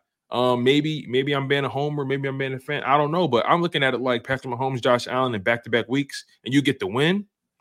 I'll take it. Whatever the defensive numbers are, or whatever they put up on offense. Listen, did you win the game? Yeah. Did you force them to make that one mistake that cost them the game, or did your offense step up just enough? Did your defense get that one stop you needed? The Eagles defense, even though they allowed this game to go in overtime, they still got some key stops that allowed the offense to get back in it. The offense was behind the 8 ball. The offense needed the defense to get some kind of play going, and it happened. So look, we know this defense isn't going to be stellar. On the back end, we know that. All we ask for is competence and timely football. We spoke about this in the offseason, Rob. I said every time we had a chance to talk, I kept saying, look, this defense is not going to be as good as the offense, right? The best we can hope for from this defense is timely stops and for them to be opportunistic, and that's what they've been all year. Think about it, overtime, and I know some of this is miscommunication with Allen and Gabe Davis, but whatever. You're holding them to a field goal as opposed to just that thing ending there with them scoring a touchdown can't be overlooked. I mean, you can't emphasize that enough. It's so big because you allowed your offense to either go down there and tie this thing or win it. And with the confidence, I love it. The coin toss. I don't know if you heard this audio. Do you hear this audio? Yeah, man. Brandon Graham is something else, man. It was BG, and I forget who was out there for the Bills, whatever, the captain. So coin toss, Buffalo wins. They'll receive the whole 9. And I forget. The official says Buffalo wins the toss, and Brandon Graham says, don't matter. It don't matter. He just throws that right in there. But it does. It just speaks to number 13. Is that Gabe Davis? It's Gabe Davis. Yeah. Yeah. Yep. It was Gabe Davis out there. Okay. So it just speaks to the confidence that these guys have, and the defense did enough. And again, shout out to Brandon Graham. So he not only does he surpass Akers as the all-time games played leader. How about getting a sack with that little cherry on top, man? That is so awesome that he was able to get that on that day too. Just so cool for a guy who is an all-time Eagle, is beloved. He's not Brian Dawkins, but Brandon Graham's in the conversation in terms of like the all-time beloved Eagles. He is absolutely in. If you're doing a 5 list, I mean, he's up there. It's Brian Dawkins, Jason Kelce, Brandon Graham, and you can argue about the other 2. Yeah, you go old school, whatever. But I mean, considering how great he's been as an Eagle, how clutch, the most clutch play ever, possibly as an Eagle in the Super Bowl, and what he's continued to do here. And he's a great mentor for the younger guys. So anyway, it's not perfect. It needs to get better. Desai made some good adjustments at the half. And again, You talk about a team that only gave up, they gave up 17 in the first half, and they ended up giving up 34. So they only scored 17 in the second half. It's not perfect, but it's better than what it was. And you were doing it short. You were short bodies. I like what I saw from Bradbury. I like what I saw from Slay. I'm trying to think of some other guys that stood out. I thought Reddick was impactful. He really got robbed of that one sack when they called the intentional grounding, which is, by the way, the league needs to change that. So here's what I think happens. You should still get the sack on your. You should still get the sack. You still get the sack on your record, and it's a team penalty against the Bills. Like, it doesn't impact anything else other than that guy gets his, because that's big bucks for these guys. Mm-hmm. You get certain clauses that you need to get to for bonuses, and a guy gets the 10 sacks or he gets the 12. Boom, those escalators kick in. This has happened. It happened to Sweat the previous week, and it happened to Reddick in yesterday's game. So anyway, but I thought he had an impact on the game. I thought he played very, very well. Reddick shows up every single that sack. I'm calling it a sack. That sack was violent. Yes, violent. Yes. I mean, Josh Allen, that jersey was toe up from the flow up. You know what I mean? It was, man. Look, they got some dogs on on that D line, man. And I think the Philadelphia Eagles, more than anything, they're going to need this this bye going into the playoffs, right? And if they lock up the NFC, if they lock up the NFC prior to Week 18, I'm resting all my starters in Week 18. I'm sorry, no doubt. I want all my guys to be fully recharged. Mm-hmm. Oh, let's hope it comes to that, because that could be so big to get these older guys off their feet. I think it helped them a lot last year. They were able to do that last year. They came out in that first game against the Giants in the postseason and just put it on them. And then they did the same thing to the Niners. So I think getting these guys the time off, getting Jalen off.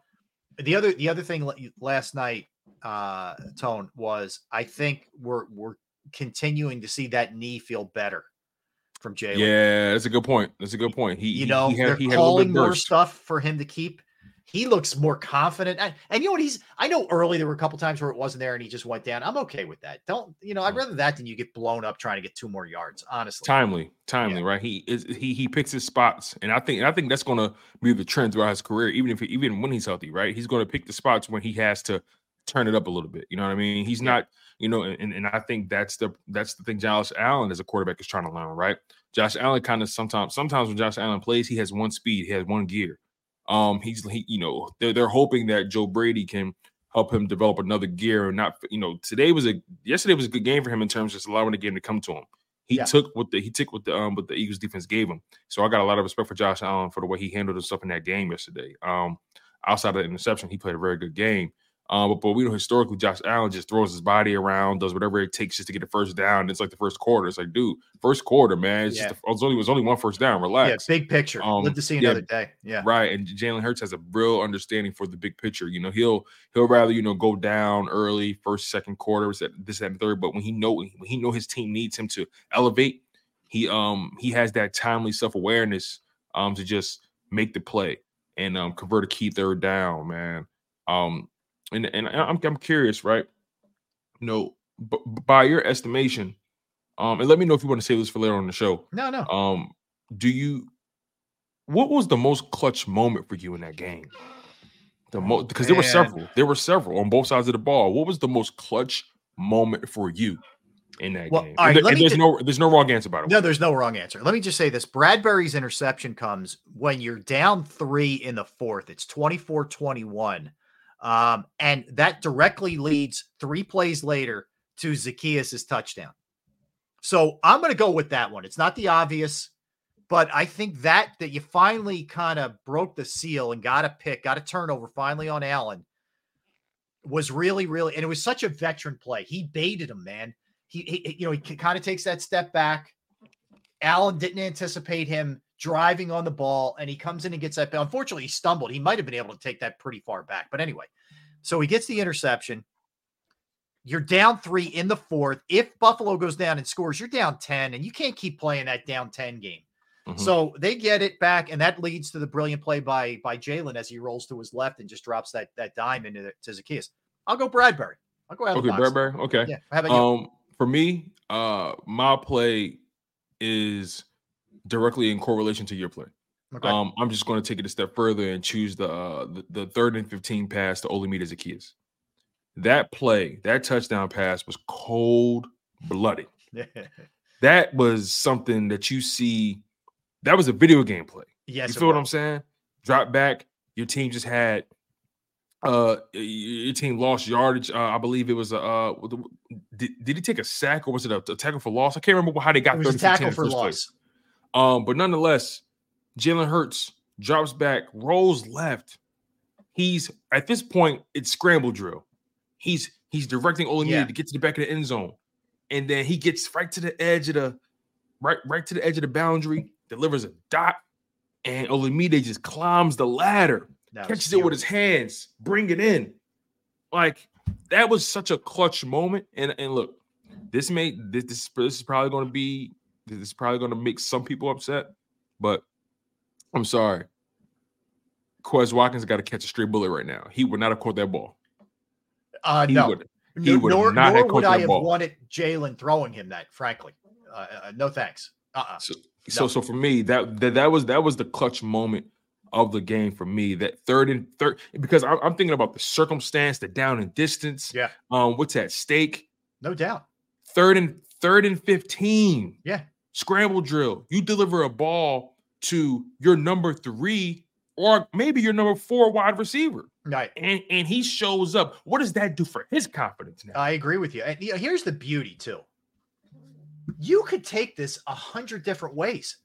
Like, you could have gone with you just went with Zaccheaus. I went with Bradbury. Certainly Jake Elliott. Certainly Jalen on that clutch play. Jordan Davis, just giving every last ounce of what he had, man. Forcing Allen out of bounds. I mean, there's a million. Devontae Smith was freaking awesome. How many big catches he had? Yeah, third down catches. The field. Yeah. We always look at the touchdowns and whatever. I'm talking about a guy who was the go-to guy in that game, because here's what's happening, Tone. Teams are saying, we're taking away A.J. Brown. Take it away. So somebody else beat us. Okay. Devontae Smith welcomes that challenge. And you see the way he stepped up his game the last couple of weeks when teams are just obsessed with taking away A.J. Brown. He was great in that game, man. He was great in that game. 7 catches, 106 yards, 15 yards per catch, and a touchdown, and big catches to keep the chains moving. You could throw love that way. I thought DeAndre Swift was awesome. I don't know that he had one clutch moment or anything, but I just really liked the way the guy played. I think he had that big run. He had that big run that set up the Jalen Hurts QB draw. Yeah. That was a big run. He also had the run early on in the game that helped set up the first scoring drive. So again, pick your poison. There were so many moments in this game that had a significant impact on the outcome. And all these, and that's the beautiful thing about it too, right? All these players had the presence of mind to elevate when they were needed most. Really think about that. Like sometimes, a quarterback can flip the switch, but everybody else just may not be on the same page, or maybe you're trying to stage a comeback, but you put yourself in such a hole. One guy just doesn't make the play. It just seems like they follow as Jalen Hurts leads. I agree. And they believe everything he says when he speaks. And it's been that way since he took over. That was the most remarkable thing for me when he in 2021, right, when he became the starter. First year starter. Yep. The older guys all were like quoting him. Like, when you see like veterans in their 30s saying, "Yeah, you know what Jalen always says about this or about that," that's rare. I couldn't believe, like, Kelsey and those guys are like, "Yeah, you know what Jalen says." I'm like, wow. Yeah.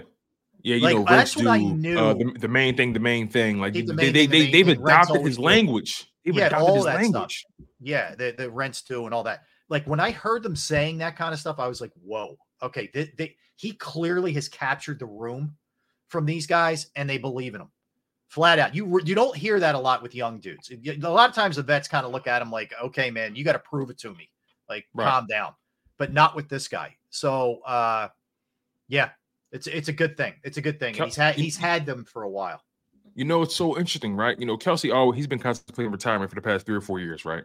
Yep. And if I'm not mistaken, I think he was on his podcast. This is when Jalen Hurts was a guest on there a while back. And if I'm not mistaken, Kelce was, and I'm paraphrasing, Kelce was talking about how, he was going to retire. Yep. And, Jalen was like, well, I know, I credit a lot of my success to Kelce, right? Right. And Kelce basically said, I was going to hang it up. But the reason I came back is because I saw something. I felt something from this guy that I felt like I had to be a part of this. I cannot. It's almost like Jalen Hurts' presence. Right. It reinvigorated Jason Kelce. It's like Jason Kelce saw the writing on the wall, for Jalen Hurts. And in so many words, he's basically saying that I forego for retirement because I got to be a part of history with this guy. Yeah, I see it. It's something about him. Yep. You know what I mean? I agree. It's again something that can't be measured. Something you just feel from this dude. Mm-hmm. And whenever he plays, you believe him. You see him. All right, we're gonna come back. I'm gonna hit you with some numbers, man. Some crazy stats that are going on with this team that are just gonna blow you away. So we'll do that when we come back. And let's dig further into this one, Tone. More dramatic win, last night or the Chiefs game? Let's dig back into that as well. Let's think about that for a minute. All right, we'll come back. We'll do all those things. Tone DeShields, Rob Ellis, hanging out with you on this Monday. All right, Pro Action Restoration, the great folks, they'll be back at my house tomorrow. So I had a leak from the upstairs bathroom into the downstairs bathroom, which caused damage to my ceiling in my basement, ceiling in the basement bathroom, and the wall as well. And it damaged my carpet. It was not fun, but guess what? I called the right people. I reached out to Pro Action Restoration, and they're handling all of it. They were taking care. They fixed the problem, number one. They are doing the construction work, the contract work, the carpet, the paint, the drywall, everything that needs to be done, they will be handling. And it has been just a relief in a lot of ways, I got to tell you. But they're the people that you reach out to if you have water, smoke, fire, mold damage to your home, your property. Pro Action Restoration is on call 24 hours, 7 days a week. They're licensed, bonded, fully insured, serving the tri-state area for more than 2 decades. Pro Action will work in conjunction with your insurance company also. So again, if it's water, fire, smoke damage, mold remediation, you name it, they can handle it. Give them a call, 610-623-3760, 610-623-3760, Pro Action Restoration. Go to get your game on. Go for the beers.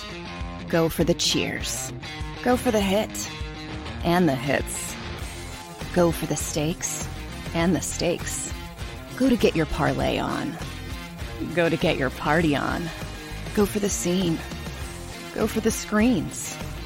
Go for the gallery. Go for the win. Go to Ocean. Visit theoceanac.com to plan your visit. At Pond Lehocky, we've recovered billions of dollars for our clients, and we're confident we can do the same for you. With over 250 years of combined courtroom experience, we've helped over 100,000 injured clients obtain some of the largest settlements in Pennsylvania. One conversation is all it takes to help you and your family get back on track. If you've been injured in an accident, give Pond Lehocky a call.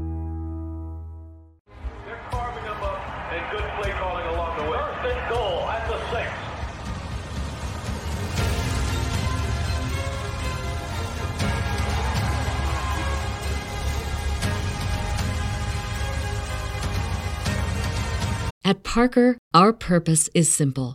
We want to make the world a better place by working more efficiently, by using more sustainable practices, by developing better technologies. We keep moving forward. With each new idea, innovation, and partnership, we're one step closer to fulfilling our purpose every single day. To find out more, visit parker.com/purpose. Parker, engineering your success. Having a versatile, high-quality piece of clothing feels great. But having a whole closet full of favorites feels even better. American Giant puts the quality, durability, and comfort they're famous for into everything you need for your spring days. From premium t-shirts and jeans to lightweight French terry joggers and their legendary best hoodie ever. Get 20% off your first order at american-giant.com with code STAPLE20 at checkout. That's American-Giant.com. Code STAPLE20. On the field of life, First Trust Bank is there for you. Champions on 3. 1, 2, 3. Because Philadelphia dreams deserve a Philadelphia bank.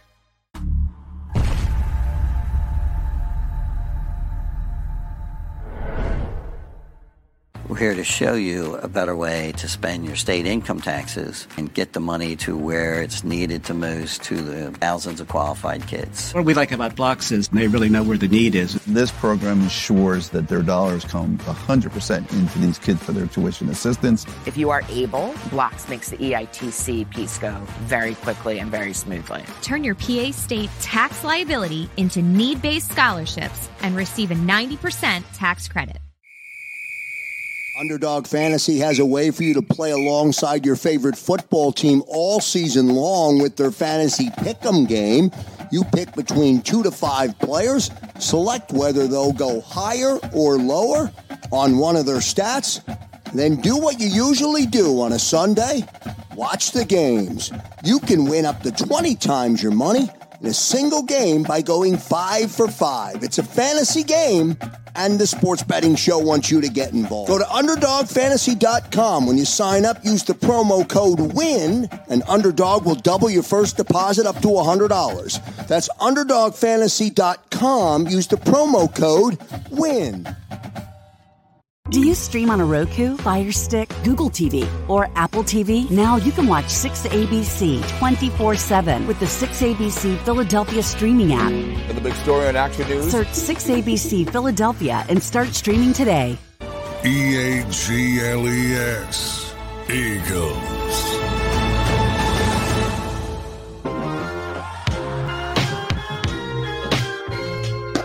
Back, baby, back, hanging out on this unbelievable Monday after yet another amazing comeback win by the Eagles. That's Tone DeShields. I'm Rob Ellis. All right, a couple things, Tone. One, Dallas Goedert is pushing to play. According to James Palmer, he's pushing to play against the 49ers.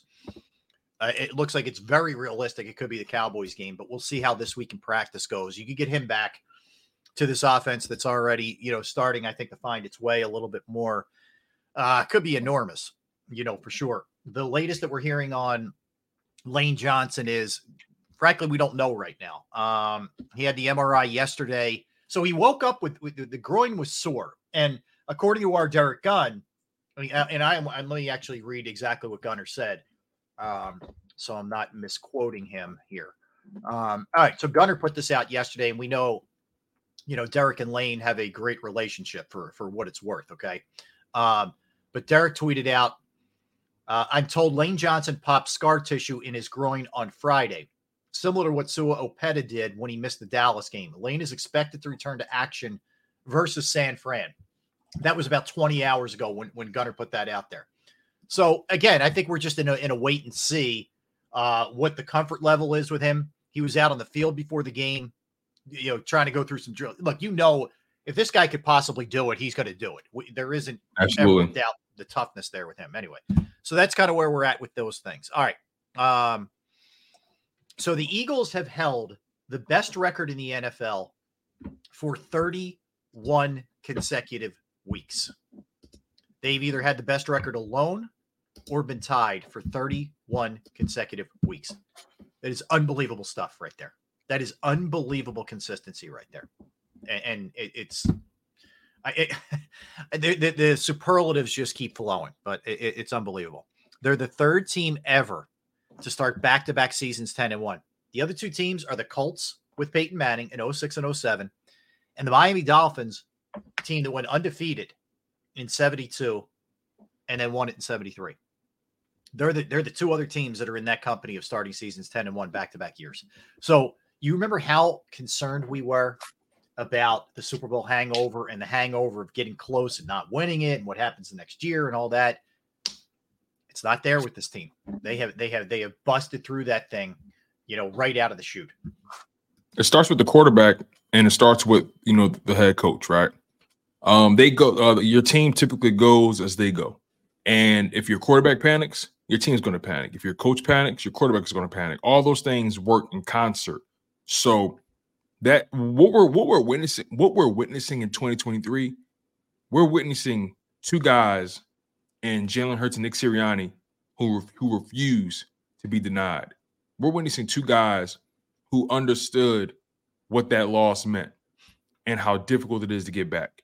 And they're so hungry, so thirsty for that opportunity again. They're willing to win by any means necessary. And that's been the theme this year, by any means necessary. People got to put it in perspective. Last year, no one saw Jalen Hurts coming like that. No one saw A.J. Brown making the impact that he did. No one saw Hassan Reddick going off for 20 sacks in the season and playoff run. No one saw the Philadelphia Eagles breaking records in sack totals. No one expected them to have the number 1 or number 2 pass defense in the NFL, right? There were just so many things about last season that was unexpected that opponents couldn't really account for. And then on top of that, the schedule wasn't anywhere as difficult as it is this year. It doesn't even come close, not even in the same stratosphere. And by teams not necessarily knowing what you're capable of, they're not always going to give you I don't want to say they're not going to give you their best shot, because every team goes into it trying to win the game. But when teams don't necessarily know the ceiling to what you're capable of, they tend to play to the best of their ability, right? Yeah. But now every team in the league has seen what the Philadelphia Eagles are capable of in that playoff run, in that Super Bowl. They saw what Jalen Hurts looked like on the biggest stage. Every team, every coach had an opportunity to dissect and break down how the Philadelphia Eagles are so successful all offseason. This is all they've had time to do, right? When you're the top dog in the AFC like the Chiefs are, when you're the top dog in the NFC like the Eagles are, every team is watching you. Every team is studying you. They're either trying to replicate you or find a way to stop what you do well. Yeah. And every team had an opportunity to do so in the offseason. And every week, the Philadelphia Eagles have been challenged. Every team is giving you their best shot because they look at you as the measuring stick. Every team is looking at you as the team to prove that they are legit. So you're going to get everybody's best shot. You're going to get everybody's everyone's going to point their biggest gun at you. You know what I mean? Yes. So every team is going to empty the chamber on you as well. This Philadelphia Eagles team has survived every opponent's best shot this season. Did they have a slip up against the Jets? They sure did. But it's the NFL. Everyone's liable to slip. But can you bounce back? Can you allow that to be a blip and not allow it to turn into a trend? Right. And Philadelphia Eagles have been all year. They've established this new trend, and that's winning by any means necessary. They don't care about the regular season stats. They just want to get back to that big game again. I agree. They're not a stat-driven leave the stats to us, the fun ones. Third time in franchise history to win back-to-back games when trailing, by double-digit figures in the half. Incredible. They've done it now 4 times in a row. How about this one? They're a plus 68 in the second half and overtime this season, which is by far the best in the NFL. Plus 68 in the second half and overtime point differential. Incredible. I got to get so many of these. I don't even know where to start. All right. So a couple others that I want to give you here regarding this team. So 14 straight wins for Jalen Hurts versus teams with winning records. 14, not 3, not 4, 14 for him. All right. They have played one game where it wasn't a one possession game in the fourth quarter this season. One of the 11 games that they played. Okay. How about this for the Bills? 40th time since the 1970 merger between the AFL and the NFL for a team to have 500 yards and 10 third down conversions, a positive turnover margin, and lose the game. Previously, teams were 39-0 in that circumstance. Like, this stuff doesn't make sense, but they just figure out ways to do it. Last 5 games, the Eagles have outscored their opponents 100-44 in the second half. That's clutch, Gene. Eagles have won 5 straight. We don't even talk about that. Josh Allen 0-6 in overtime in his career. 0-6 in overtime.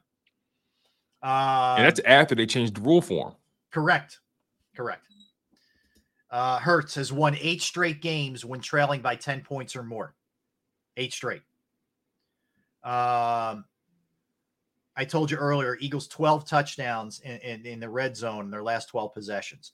The all-time rush leaders, Van Buren, 69 rushing touchdowns. Van Buren, 69. Wilbert Montgomery, 45. Shady McCoy, 44. Westbrook and Hurts are now tied at 37. So just to give you a few things that are happening with this team. And here's the thing, right? We talk about all these numbers and records and stats, when they're behind or when they're trailing or tied and so on and so forth. But the reality is, as great as those stats are, we don't want them to be in any of those situations, right? Nope. Like that's not the goal. That's not something you really, you want on the resume. But the fact that you have that in the tuck, the fact that you have that tool in the toolbox, you know what I mean? The fact that you have that ability, that's what's important. It's always important to show that you have the capabilities to do something. Just because everyone has a certain skill set, right? And certain situations require that that particular skill set. We've all seen Taken with Liam Neeson, right? We all know that phone call I've he seen made. every one of them, right? We all know that phone call he made. I have a particular set of skills. Yes, skills that he hasn't used in years, right? But when the moment came, when the time arose, he accessed those skills. Did he want to use those skills? No. Did he want to have to travel to Europe and have to wreak havoc on these guys? No, he didn't want to do that. But guess what? He had to. And that's the Philadelphia Eagles. Do they want to be down 10 points going into fourth quarter? No. Do they want to be down 10 points going into the second half, down 17 points, whatever it may be? Do they want to have to go into overtime? No. They want to go home and with the win, a clean one. But the fact that they have the capability, they have the skill set to be able to survive and weather the storm in those situations, that's championship football, man. I agree with you. Good stat from our buddy Jeff Kerr from CBS Sports. Eagles offense through 11 games this year versus last year. Last year, 27.5 points per game. Would it surprise you the Eagles are averaging 28.2? They're scoring more this year than they did last year. Wow. It's a little bit surprising to me. They're averaging slightly less total yards at 364.2 compared to 382.4, but they are scoring more. It's not as, I guess, proportioned as maybe people would like. It's been extreme towards the back end of games. You're but playing nonetheless, you're playing against better more. teams. You're playing against better teams, man. That's true too. Other guys, we got to start putting, giving these other teams credit, man. Like I said, you're getting everybody's best shot. Everybody's giving you their best shot, man. And you got a new coordinator, new DC, new OC. It's so many things that are literally working against the Philadelphia Eagles, and yet here they are at 10-1. Yeah, I'll give you another one from Jeff McClain of the Inquirer. So Jeff, obviously we're concerned about Driscoll and what that might look like if he has to start. He only allowed one pressure, and I believe that was from the first series. One pressure, 39 blocking snaps for him. Now, he wasn't as good against the run, but he held his own and then some in the passing scheme. So one pressure in 39 attempts, and it came in the first series. Pretty good. It's pretty good. He adjusted very, very well. Yeah, not bad. Not bad at all, man. Look, we had our doubts. We were nervous, but he came in, and there's nothing more you can ask from a guy who came in on short notice. Nothing more you can ask for. Yeah. So, all right, let me ask you this. Frank Reich got fired in Carolina. It's unfortunate. Yeah, I mean, it's a mess. It was a mess all year there, and it was eventually something was going to give with the way Bryce Young was playing and getting beat up and all that. Nonetheless, we know the relationship that Reich and Sirianni have. Mm-hmm. Do you think they will bring him in as a consultant? I wouldn't be surprised. Yeah. Sirianni already calls him on the regular, picking his brain about certain things. So I wouldn't be surprised at all. Depending on Brian Johnson's future in Philadelphia after this season, I don't know. I wouldn't be surprised if they even consider him for an OC role. You know what I mean? Or high ranking offensive assistant role, kind of like what Matt Patricia is. Yeah. And he falls under the radar. We don't know what he's doing really, but nonetheless, though, that it's a possibility. Frank has been fired twice in back-to-back years. Man, some guys are just better coordinators than coaches. I think we've reached that point where that's where it's at. He's not getting another gig as a head coach. He won't. He won't. Just based off how things have looked. Yep. Because optics are everything in the NFL. You know, I kind of feel like he kind of didn't get a fair shake in Indy to an extent. They traded Carson Wentz prematurely, if you ask me, and then all of a sudden you ask him to try to figure it out with Gardner Minshew and whoever it may be. Well, no, not Gardner Minshew. I'm sorry.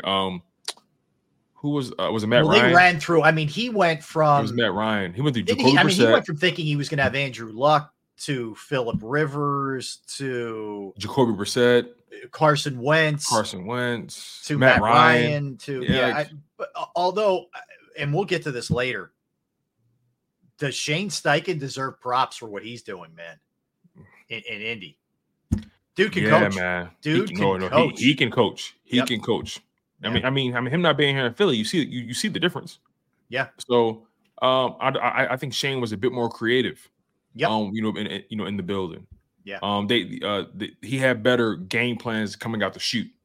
You know what I mean? Yeah. So, it sucks for Frank. I feel he'll get another opportunity elsewhere, but it won't be as a head coach. No. I think it's, you know what, and I think to some degree, it's nice not having that heat on you. And you can just worry about one side of the ball and not deal with all the other stuff that goes along with it. Jim Johnson never wanted to be a head coach. He had plenty of opportunities. Think of Jim Schwartz. Think of Jim Schwartz, right? He used to coach Detroit. He did, and they struggled. He did under his leadership. And he said, you know what? Let me just go back to being in DC. Like life's more fun that way. And look at him, Super Bowl winning defensive coordinator. Look at Jeff Stoutland. He's like, I'll just be a line. They pay him very well, but like I'm not going to deal with any of that stuff. Let me just handle the offensive line. So, the numbers are just out of this world with what's happening with this team right now. Some of them, you look at it, you say, is that is it sustainable to give up 500 yards in a game and win? Not very often. Right. So things do need to be corrected. That's for sure. Your estimation, I'll ask you this because we kind of go through these every single week. What worries you the most about this team? Yeah, I know. Again, under the umbrella that they're 10-1 and all that good stuff. What worries you the most? I feel like the obvious answer is obviously defense, in particular the passing defense. Okay. This is 2 back-to-back weeks where you haven't really gotten too much pressure on the quarterback. Yep. I understand Josh Allen and Patrick Mahomes don't get sacked like that, if at all. If I'm judging this correctly, I believe Josh Allen, he's only been sacked 15 times on the season. Yep. And then Patrick Mahomes only been sacked 14 times on the season. Those guys don't take sacks. They don't get sacked. They find ways to get the ball out. They find ways to make things happen with their legs. Back-to-back weeks, you went up against 2 guys that are 2 of the harder guys to sack. So part of me says, it's just luck of the draw. But another part of me says, I think this defense has been on the field too much, and this offense needs to do a better job of sustaining drives because it's beginning to have a direct impact on the pass rush and their ability to get home. So I do have my concerns about the pass rush, and that's where I'm at with things. What about you? Yeah, I mean, I think right. The pass rush, there's no question about it. I think there's 2 things that need to happen. The pass. And let me know if I'm overthinking this thing. Well, right? I think it's the secondary. The pass rush has to do the secondary favors because secondary isn't necessarily talented enough. The pass rush, you need these guys to be like a 3 sack per game almost team, somewhere around there the rest of the way. Because you got to get like this week is no better example. You got to get the pass rush on Purdy. Because he can hurt you with Kittle, he can hurt you with Ayuk, he can hurt you with Debo, he can hurt you out of the backfield with McCaffrey. You got to get heat on him. But I think the biggest concern is the secondary. If the pass rush has to help them, so I would go secondary. I would just say slow starts. I don't know what's going on here with the weak build up, whatever scheme was put in, whatever game plan was put in. It's just not good enough, and I think the players are maybe feeding off of that a little bit, and you're not seeing them playing at their A level either. So you keep digging holes. Eventually, like I don't know that you keep doing this. Like, you did it. You do it against San Fran, do it against Dallas. I don't know that you can make that happen. So you got to start off better. I would like to see a little bit more feel from Nick / Brian, Brian / Nick. I don't care who it is, how you divvy up the pie, but either one of them have to figure this thing out early where you get these guys going. I feel like they haven't had like a really good first couple of quarters in a while. So get that going. But the secondary scares me the most. The other thing that scares me is like, how serious are these injuries? Like, is this something that's going to be bothering Lane Johnson the rest of the year? Right. You know, all of a sudden now that pops up. How serious is Fletcher? Fletcher's been awesome this year. So that's always the X factor is the injuries. And, you know, and right now you talk about two heavy hitters that went down in that game. And we're going to know a lot about how serious the Zach Cunningham injury is, how hard they go after Leonard. Like if Leonard, suddenly he was supposed to be in Dallas tomorrow. If he's in town today taking a physical and they're working him out, that's a sign. That's a sign that this is not great with Zach Cunningham. Yeah. I felt like they should consider bringing Shaq Leonard in regardless. Yes. Prior to the injury, but this even validates it even more. And man, you bring great points. They've already lost Kobe Dean on at linebacker. Now and you even lose. When he was there, Tone, I don't know what you're getting from him the rest No, of the no, way. you're right. You know, but more so just from the perspective of a body, right? Yeah. You lost Dean.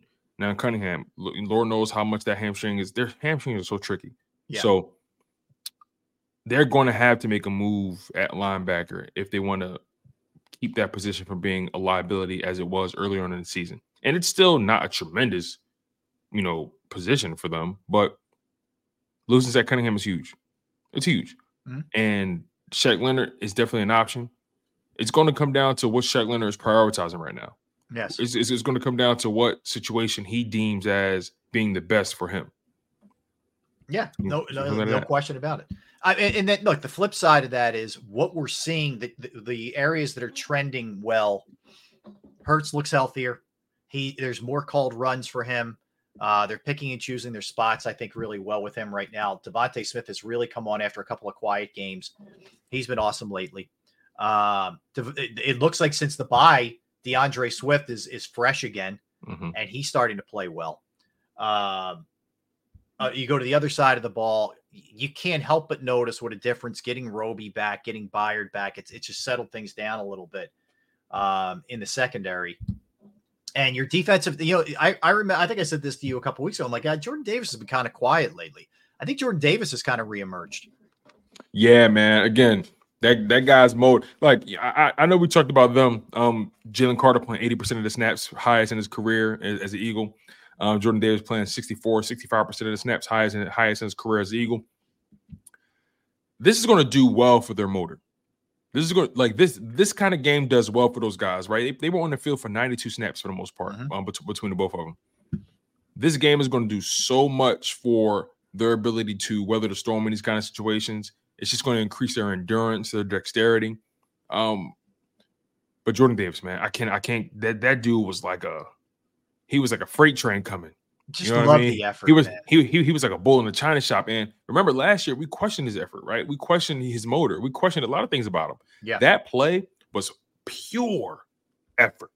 Yeah, pure effort, man. He's answered a lot of questions. I mean, he's answered a lot of questions. Yes, we questioned him against the pass. He's shown you that he can get after the quarterback and make an impact with a pass rush, just bull rushing that middle. We questioned his motor. And he told us, hey, look, I weigh the same, but I'm in way better shape. And we kind of snickered. Oh, yeah, sure you are. But he is in better shape. He couldn't have made that play last year. I know we didn't get a tackle, but he forced the guy out of bounds, which was a big play. He doesn't get close to Josh Allen last year, I don't think. And I think Josh Allen picks up a first down.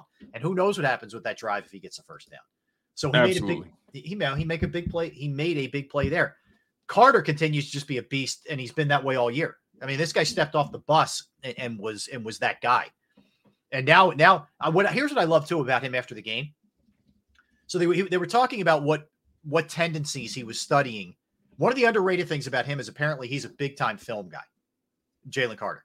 So he's talking about the tendencies that he saw from the Bills offense. He said, you know what? I also saw a couple things that I thought I could take advantage of in special teams, and I did, and that's how I ended up getting that blocked field goal. So, he's putting the work in too, which was our biggest what kind of guy is he? There's a lot floating around, and he's been good. He's been good. And other guys are I think getting better. They're not there yet. Reed Blankenship still makes mistakes, but he's getting there. You're seeing the younger guys on the offensive side, like having Juergens back really helps, I think, in the running game. It's not a coincidence. The last 2 weeks, they've run it better since he's come back. Again, I thought Mailata was really good yesterday. So there was a lot of positives for me to glean other than the headline kind of plays that Jalen made and some others made. There were guys who just got the job done. Yeah.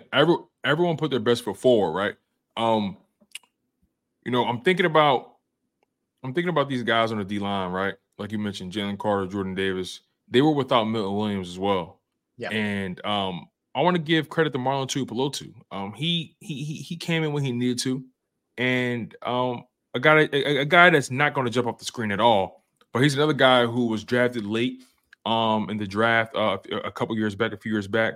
And he's just been working, staying, finding a way to keep himself in the rotation. These guys like Jordan Davis and Marlon Tuipulotu, those guys specifically, they were nose tackles in college. They were guys who were zero technique guys, right?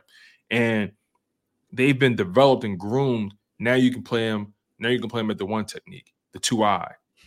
They're even playing these guys at the 3 technique sometimes.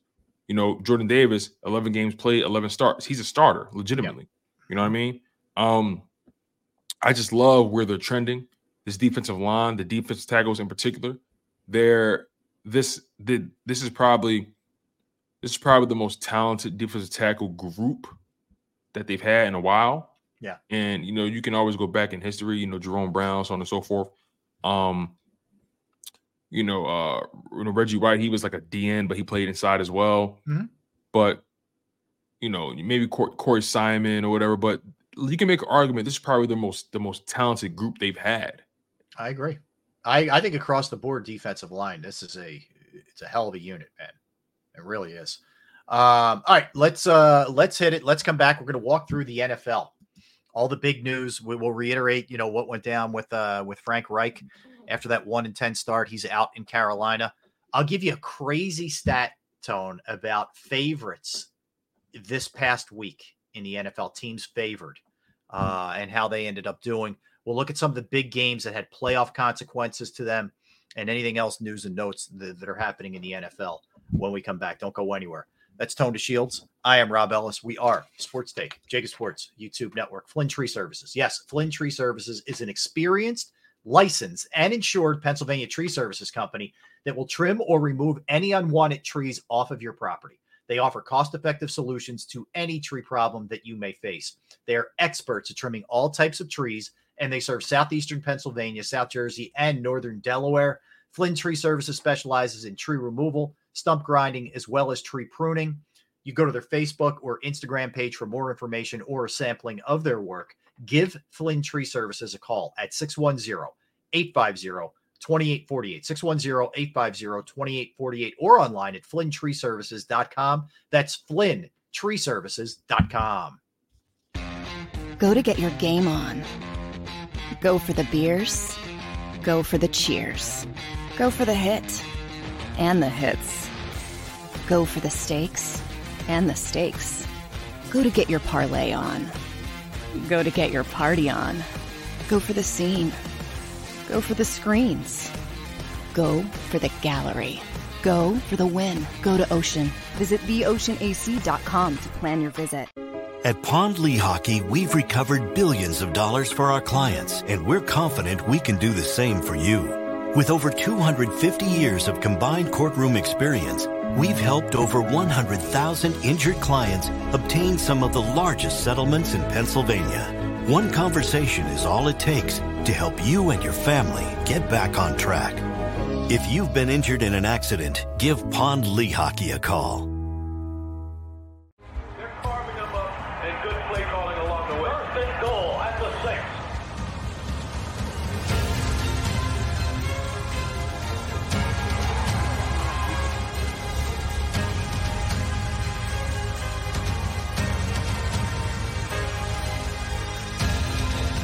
field of life, First Trust Bank is there for you.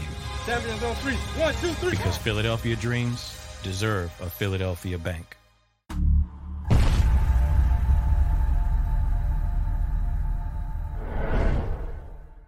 We're here to show you a better way to spend your state income taxes and get the money to where it's needed to most to the thousands of qualified kids. What we like about Blocks is they really know where the need is. This program ensures that their dollars come 100% into these kids for their tuition assistance. If you are able, Blocks makes the EITC piece go very quickly and very smoothly. Turn your PA state tax liability into need-based scholarships and receive a 90% tax credit.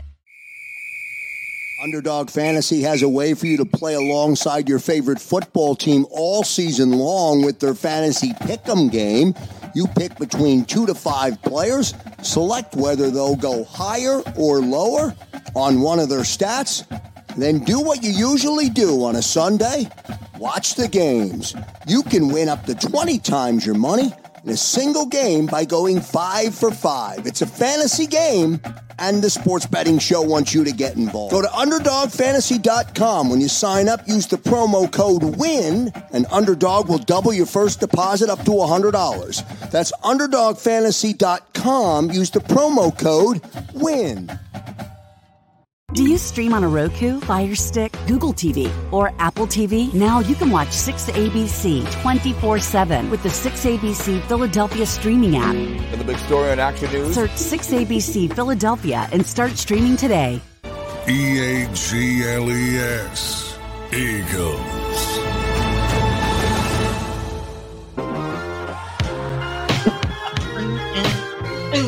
Welcome back, everybody. It's Monday. The Eagles win. Eagles won again. They have won 10 out of 11 games this season, 5 straight, remarkable fashion, trailing last 4 games, came back and won. Unbelievable. Unbelievable. All right. Look around the league.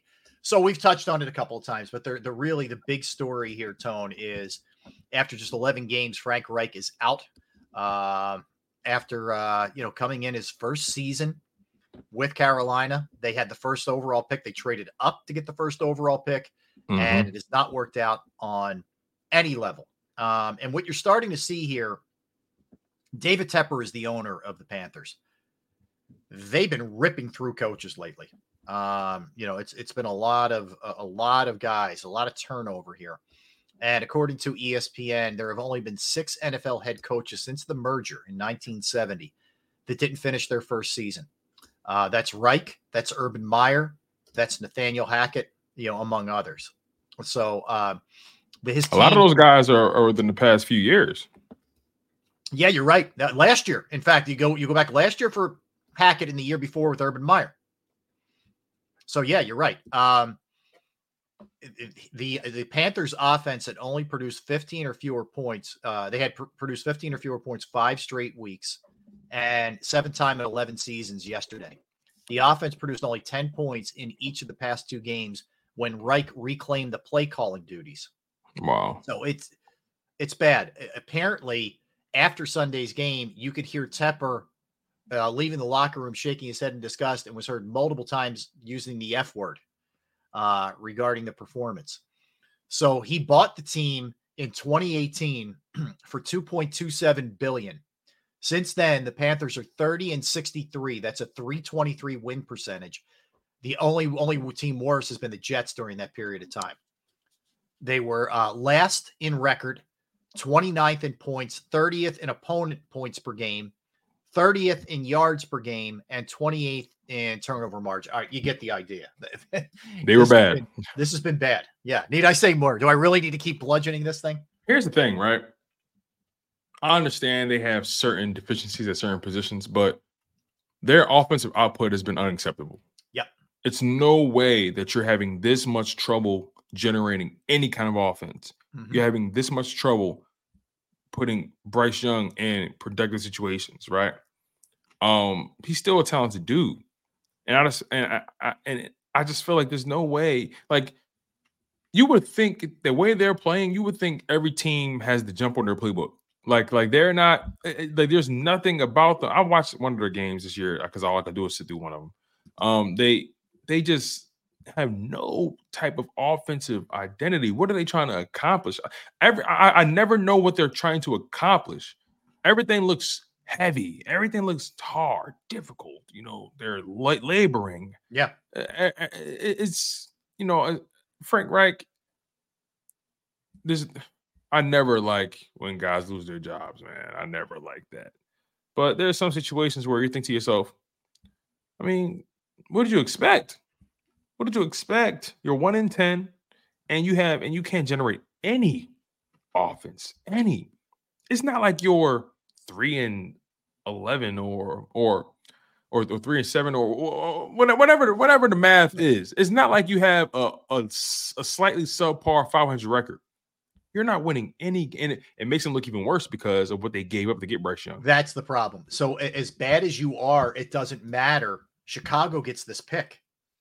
Chicago's loving. You can't even benefit from being this you're bad. not benefiting from your hideousness. And the other thing is, it's looked so inept from Bryce Young's standpoint that you have to see him with somebody else. You by doing this, at least, I know the special teams coach Tabor is taking over as the interim coach, but you need a fresh voice on offense just to look at this for a couple games. They're going to bring in an offensive guy. They're going to bring somebody in to try and support this guy. It's way too early to make any kind of decisions, but it's a bad look that you passed on Stroud. I mean, with the way Stroud is tearing it up in Houston, it's just, there's no other way to put it. It looks bad. It looks bad. Yeah, Houston also did a better job supplying him with some talent. Yes. At receiver. Again, they may not be the biggest names, but Tank Dell is starting to turn into something special. He's the clutch guy for Stroud. Mm-hmm. Big play guy, the big moment guy, and he had another one yesterday. He's good. He is, and they put some vets there, like Robert Woods is there. They put some. It's some nice piece. They Nico Collins is there, a nice young guy. They got Damian Pierce at running back. Offensive line is solid. Defense, they can be timely. They're okay. So, look, man, Carolina looks really bad. They look really, really bad. And at some point you expected some heads to roll. Yeah. And here we are. All right. So this is a wild trend. Pretty crazy. Okay. So going into tonight's game. So we have one more game tonight, obviously Bears and Vikings. Not exactly a thriller, but it is what it is. Okay. But going into tonight's game, the favorites in Las Vegas have covered 12 of the 15 games this week. Wow. That ties the record for the most. So if the Vikings can win, who are favored tonight, it'll be the all-time in terms of favorites winning in Vegas this week. It would be 13 out of 16. That's amazing. Man. Yeah. A lot of chalk winning. I'm not a betting man at all. I don't thrive in those environments, man. I like, money looks a lot better coming in than going out. Yeah. So more power to Vegas, more power to all the bettors, man. I can't play with my food like that. I got you. Trust me, I got you. For sure. Oh, I did want to get to that. I don't, we could probably wait till the last segment, but screw it. Let's do it now. Did you see what Hassan Reddick had to say? About the Niners? Yeah. Yeah. I love Hassan. He's always a great listen whenever he's getting interviewed. Yeah, he said this to WIP. He said, quote, regarding the Niners and all the trash talking that they've done and complaining and all that. Quote, as this season's been going on, not much. Talk is cheap. They get to come back in the link. There was a lot of boo-hoos last year, a lot of crying, a lot of what if, a lot of this, a lot of that. They get a chance to come back in here, line that bleep up, and prove it again. Okay. I like it, man. I like it. Not over the top, but it's like, yeah, we heard you. And okay, now you got your shot. Let's see what you got. And it's like, what do you expect him to say? First of all, he's an edge rusher. Yes. He has a certain confidence, a certain dog in him that you don't want leashed up. You know what I'm saying? I want Hassan talking like that. You know what I'm saying? Because at the end of the day, he's right. Mm-hmm. All that crowing and crying and what could have happened, what should have happened, what didn't happen. Listen, the bottom line is your quarterback got smoked And then the quarterback after him got smoked. And on top of that, it wasn't like y'all was playing on turf. Y'all was playing on grass. So let's keep it real here, man. Hassan Reddick, put your man on a stretcher. Yeah. And Ndamukong Suh, put your other guy on a stretcher. And your coach did you no favors. And your using coach a backup did you no tight end favors. against Hassan Reddick. Right? Like let's keep it funky. Like it wasn't like Brock Purdy was driving or was breaking left or breaking right and he popped his ACL or something like something that was no contact. No, our edge rusher came in and laid your guy out and forced a fumble. Yep. And your guy, this is what happened, that we put the Purdy wing on the grill. You dig what I'm saying? So we'll see if this game has any psychological edge over Brock Purdy because he know where he got hurt at and he know who did it. So we'll see if we'll see if we start seeing ghosts out there because Niners fans, all they want to do is cry and moan and groan. Look, man, last time I checked, we 10-1, y'all 8-3. Last time I checked, we beat you on the NFC Championship game. Last time I checked, we knocked your quarterback out. It's not like he overslept. You know what I'm saying? It's not like he caught a cold. No, Listen, we're not doing that on this side, okay? We play football on this side. We don't cry. We don't moan. We don't groan. All right. Let's hit a couple different things here. There were reports that Brian Dable and Wink Martindale, his defensive coordinator, are having problems getting along. So the Giants beat the Patriots yesterday. And that it was Jay Glazer, actually, of Fox, who reported that the two were in a bad place, quote unquote. But Dable rejected that after the game. He said, the biggest argument that Wink and I have had is who gets the last piece of pizza. Ha ha ha ha ha ha. Have a lot of respect for Wink. He's done a great job. I'll leave it at that. And then he added, I've got a lot of respect for Wink. He's a heck of a coach. I'm glad he's on the staff. Jay Glazer's usually pretty tuned in. Yeah, and also Jay Glazer is not somebody that just throws things out there just to he doesn't need the publicity. You know what I mean? He doesn't need the extra look. He's not trying to, make a name for himself in his career. Jay Glazer, you can make an argument. He's a legend in this game. Been doing it for a long time. So and he has a lot of respect amongst his peers. He gets a lot of respect from players. Gets a lot of respect from various people in the front office and so on and so forth. So if Jay Glazer put that out there, there has to be some credence to it. Well, keep in mind too, just to back up Jay Glazer for a minute. So one of the things that he mentioned 2 weeks ago was that Frank Reich is on the hottest of hot seats. And a lot of people reacted like he's in his first year. He's owed a lot of money. He's not going anywhere. There you go. Right. I mean, you saw what happened. So I'm just telling you, if he's putting something out there, I buy it. We'll see. And you can do the whole, that's like an Andy Reid routine where he talks about a cheeseburger. Oh, we're two fat guys who want pizza. There's something up. Like there's something up there. Real quick. The Carolina Panthers owner, isn't he the richest owner in football? I don't know. I think he is. David Tepper. I think he's the richest owner in football outside of Shai Khan in Jacksonville. I think he's the richest owner. Yeah. But if can somebody double check that? But even if he is, right, or the second, the fact that like you said, they owe him a lot of money. I'm the richest owner in football. I ain't worrying about the money. Get him out of here. No, and I respect the owner for really having, because the owner's looking at it like this, right? I want to win. And if you ain't getting me remotely close to that, you're out the building. I respect it. Listen, same here. I would rather you just cut your losses and fix if it is Frank Reich, we'll see. But fix your problem. Yeah, I don't care. Like, to me, whatever. It's your money. You're going to pay these guys. That's your problem. I don't care about that one bit.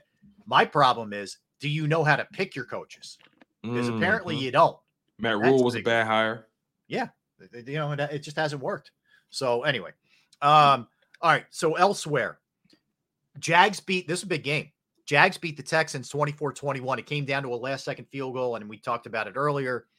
Texans came up just short on that one. Jags moved to 8-3, man. Is Doug P getting enough credit here for what they've done this season?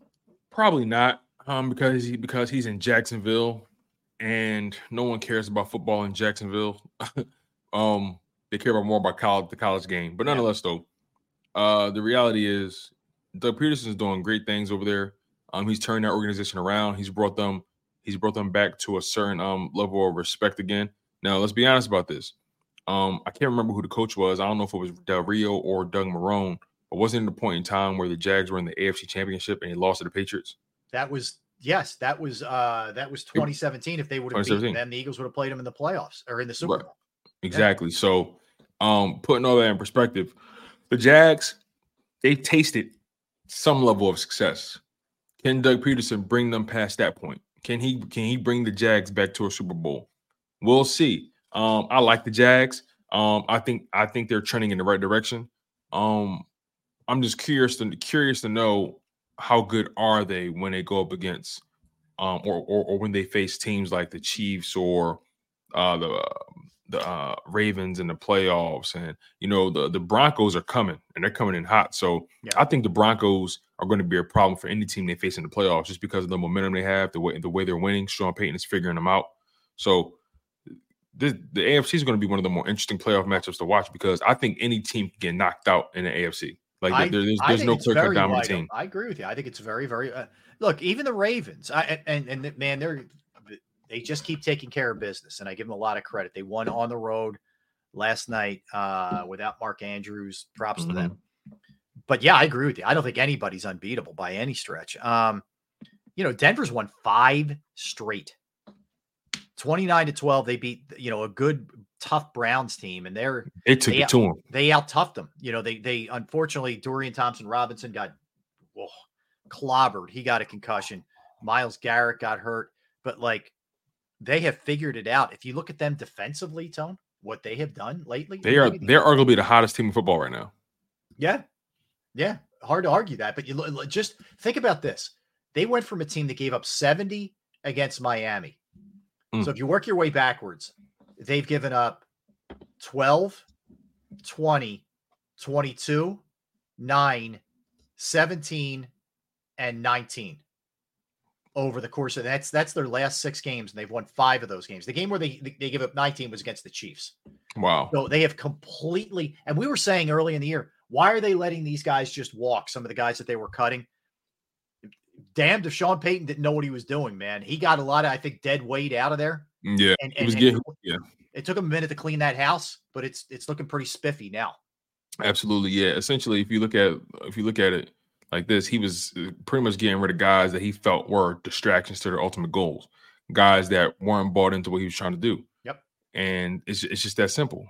Sean Payton's been in this league for a long time, and he's a no-nonsense kind of guy. He knows what he wants. He knows how he wants to get to where he wants to go.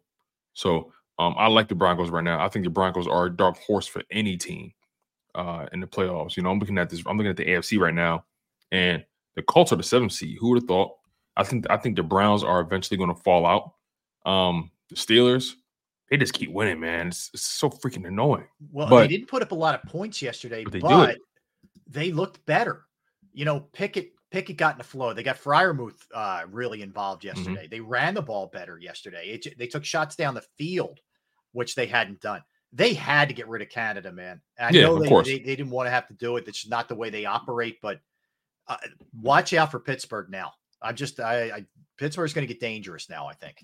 A lot of play action for Pickett with some rolls and whatnot. I mean, you're going to see some things, some bootlegs and whatnot, which is right in his wheelhouse.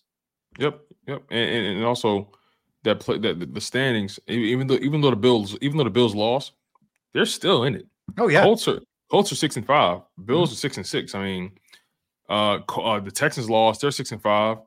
You know what I mean? So between the Browns, Steelers, Colts, Texans, Colts are in right now. I know, but I think between the 10th seed all the way up to the 5th seed, I agree with you. That can change dramatically in the next several weeks. Yeah, but Buffalo's not dead by any stretch. Denver is hot, man. They are riding that wave right now. And Houston's, even though they came up a little bit short yesterday, I would not want to face them. That would not be an easy first. None of these teams are going to be easy first rounders, by the way. Whoever gets them, those lower seeds, they're going to be problems. They are. Exactly. Now, the toughest thing for the Bills is next up for them, man. It doesn't get any easier. They get Kansas City, Chiefs, Cowboys, Chargers, Patriots, Dolphins. Oof. Man, good luck with that. Yeah. I know we talked to Mike Catalana last week, and he said absolutely Sean McDermott's safe, and maybe he is. I don't. He's got a much better feel. He covers the team every day. Man, if they finish like under 500 and out of the playoffs, boy, it's not good. It's possible. Yeah, it's possible. All right, beyond that. So in a somebody had to win it category. So the Falcons beat the Saints. They go to 5-6. Man, you talk about a division that is just not worthy. It is so not worthy of being in the playoffs. So you have Atlanta and New Orleans at 5-6. Tampa's 4-7. Carolina's 1-10. I mean, honestly, I don't even care if you want to force feed one of those teams into the playoffs. That's fine. They should not get the 4 seed. They should not get the 4 seed. It's ridiculous. Yeah, it's annoying. It's annoying. This will be the second year in a row where the NFC South gets a team under 500 into the playoffs. It's just wrong. And I don't like it. I don't like it not one bit. No. And at least last year it was Brady. You know? So it's frustrating. All right. So a couple other things here. The Raiders have released Marcus Peters. Wow. He was benched last night for them. The move saves them 1.5 in incentives. They had been really unhappy with him of late. It feels like something that he and Antonio Pierce were not getting along. And Antonio Pierce said, you know what? We're not dealing with this anymore. You're out of here. So he might be somebody the teams look to grab. Wouldn't shock me. Hey, I respect it. Antonio Pierce will say, look, man, you're not messing this up for me. Yep. I'm trying to turn this team around. I'm trying to change the culture here. And I don't need you behind the scenes not being engaged, being lazy. Oh, speaking of lazy, this is a sidebar. Was it Deontay Johnson or was that Pickens who watched that fumble go right by? Did you see that play? I think it was Deontay. I know the play you mean. I think it was Deontay. Their guy fumbled the ball and the ball rolled right past him. Yeah, and he just see if I can watched find it. that. Yeah, I think it was Deontay Johnson, if I'm not mistaken. That's a bad look, man. That looks so, especially because he's always jawing. He's always angry. He's always yelling on the side. It's like, dude, okay, well, what are you doing on the field? Deontay Johnson. Yep, it was Deontay Johnson. Yeah. And you know what he said? He said, I was just doing what I do. What? Trust me when I tell you this. Tomlin probably went berserk on him. That's all I can tell you. Tomlin probably lost his mind on him. If that's what, it ain't good. And it is not good. It looks even worse. It looks real quick. It looks even worse because everyone else is moving full speed. No doubt. And he's just strolling just strolling. He's watching everything happen. He could have got that ball if he saw it. The guy that was defending him stopped focusing on him and jumped right for the ball. I agree. Like it was just. I'll be honest. I don't care how talented you are. A guy like that, I don't want you on my team. Yeah, I don't want you. Yeah, it wouldn't surprise me. I don't think anything happens this year, but next year that wouldn't surprise me even a little bit. I find a way to trade. I don't want you on my team. That I don't care who you are, what your name is, what you've done, and he hasn't done anything in this league. You're out of here. For me, if it's me, you're out of here. Yeah, I get where you're coming from on that. All right, how about we mentioned Shane Steichen? So the Colts win 27-20 over Tampa Bay. They moved to 6-5 now. On the season, and they're yet another one of those teams that's, to their credit, that's been kind of hanging around, and all of a sudden you look at it and you say, wow, they're in. If the season ended right now, they're in at 6-5, and they hold the tiebreaker over Denver. So that could come in big for sure. Oh, yeah, so that's a good point. He's doing that without Richardson, with Gardner Minshew in there. A really limited talent base as well. So pretty impressive for sure. Very, man, very. I love what Shane Steichen's doing. He is what he's doing is the definition of maximizing your roster. Mm-hmm. I'm so curious to see what Anthony Richardson would have developed into by this point in the season. Yeah. So now he's behind the 8 ball in terms of CJ Stroud, but man, Shane Steichen, he might, if he gets that team into the playoffs, you might got to look at him for Coach of the Year, man. All right, so we went on our rants last week regarding this, right? Mm-hmm. And why Nick Sirianni doesn't get the respect, for a 10-1 team. If this continues, and they finish, let's say 14-3. All right. I'm going to assume there's a loss here or there and, whatever. And they get the 1 seed. And this is a vote that is based off of the regular season, not the playoffs. Can they not give it to Nick Sirianni? I mean, can they possibly not? They won't. No one likes him.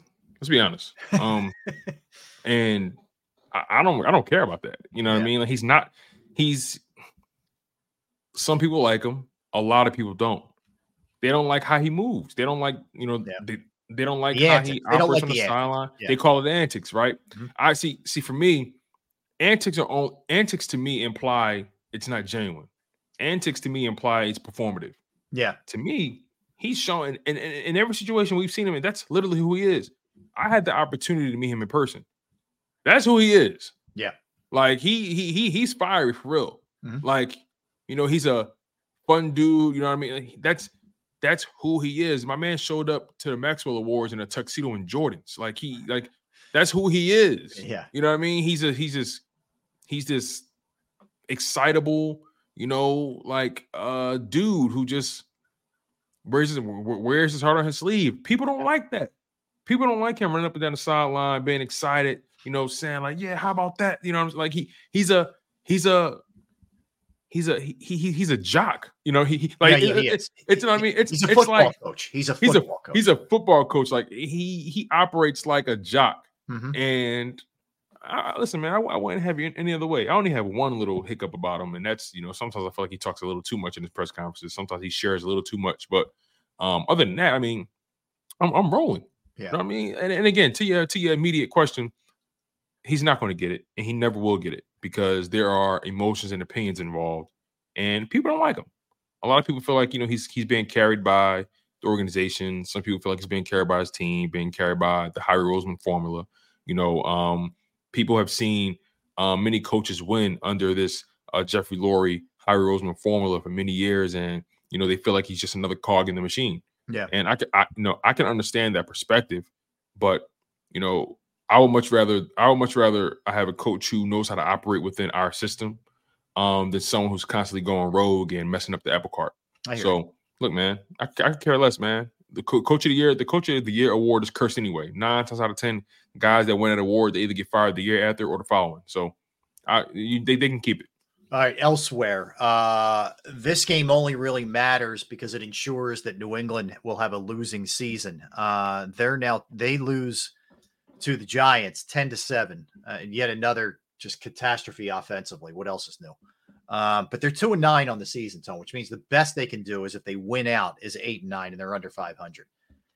It just feels like as we inch closer here week after week, no matter how it goes down, whether he's traded away or both sides just walk away and say, hey, you do your thing, we're going to do our thing.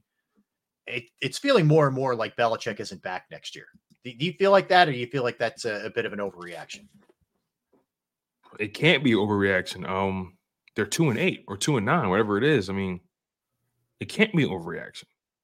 But he's built up so much equity in that organization. It begs the question, how far can that carry him? I don't know, because slowly but surely this team has been regressing. He got Mac Jones to the playoffs in his rookie year. That was 2 years ago. They lost to the Bills.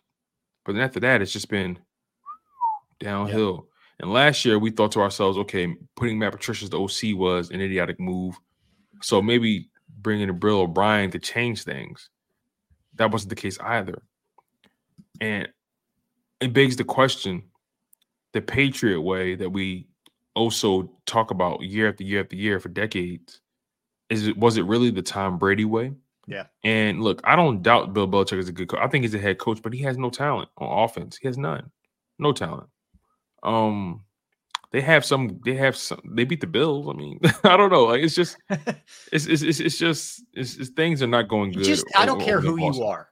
It gets to a point where the message gets stale. And the problem is it's not like he can blame his bad personnel on an awful general manager. He chooses these. He is the general manager. That's what makes it even worse. Yeah, you're right. Yeah. So there's no way out of this for him. there's no finger to be pointed. It's just, it's not good enough. The people he selected are not good enough. And that's it. That's really it. Bears Vikings tonight, passing interest. I mean, I'll watch just because I watch, but the Vikings are the 6th seed right now. So they have a lot to play for in this game. They lose, they go to 6-6.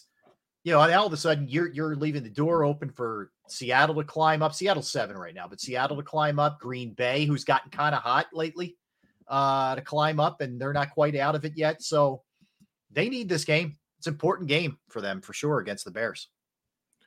It's so interesting, man.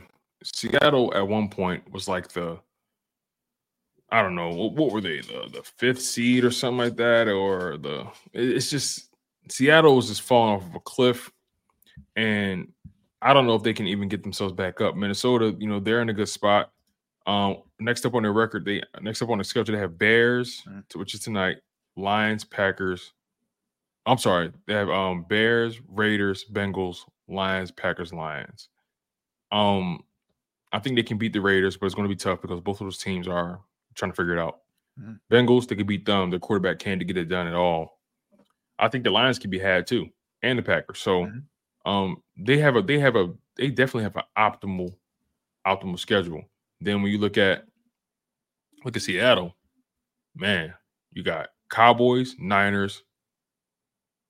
You got Cowboys, Niners, Eagles, Titans, Steelers, Cardinals. I mean, this next 3-game stretch, I'm telling you, man, they're going on a 5-game losing streak. I can feel it. You think so? Yeah, man. They've already lost. They lost to the Rams. They lost to the Niners already. I'm telling you, I think they lose the next 3. They go on a 5-game losing streak, and then they beat the Titans. They beat the Steelers, they beat the Titans. They lose to the Steelers, and they beat the Cardinals. So I think they can very well fall to the playoff race, if I'm being honest. I wanted to touch on this just to go back to the Eagles real quick here. The way that game played out at the end of regulation. Okay. So the Eagles score. Jake Elliott hits the field goal. Okay. Right. He hits the 59-yarder. There's 20 seconds left. Buffalo still has a timeout. It's a touchback. You get the ball to 25. You have a guy who's got a cannon like Josh Allen. Are you not taking at least one shot? You have a timeout. So it doesn't matter where you throw it. You don't have to go sidelines. Don't you try and chunk up like 40 yards and then give your guy a shot possibly? He got scared. I thought it was really weak by McDermott. He got scared. Just taking a knee. Yeah. This is what happens when your team this is what happens when wins are hard to come by. This is what happens when teams don't believe in who they are and they fall into what they are. They fell into their 6-5. They fell into they need this win. Instead of falling into, hey, we got Josh Allen. Hey, we got Stephon Diggs. Hey, we can move the ball on this team. We've proven that already. You know what I mean? We got 20 seconds left for one timeout. With this guy, with this crew, that's an eternity. So he got tight, and it carried over into the overtime. They got tight. They felt that heat. They felt that Kelly Green slime coming in, and they drowned in it. And this is what happens, man. Sean McDermott, they say his job's safe. We'll see. Yeah, we will see, because some argue that this Bills window is dwindling. Yeah. Because how long can Josh Allen play at this level with the way he plays, right? Yeah, throwing his body around. Yep. We'll see. But I agree with you. He got tight, and it was weak, and they deserve what they got. All right, let's get a timeout, and let's come back, and we're gonna hit a bunch of different things, Tone. We're gonna look ahead to the Niners a little bit. We are gonna look back at at everything really or look forward to what the Eagles have the rest of the way here. We'll get a little Sixers in. We will squeeze that in as well, but a lot of different things that we're going to get to in that last segment. So don't go anywhere. That's Tone DeShields. I'm Rob Ellis. We're Sports Take, Jacob Sports YouTube Network. Right back.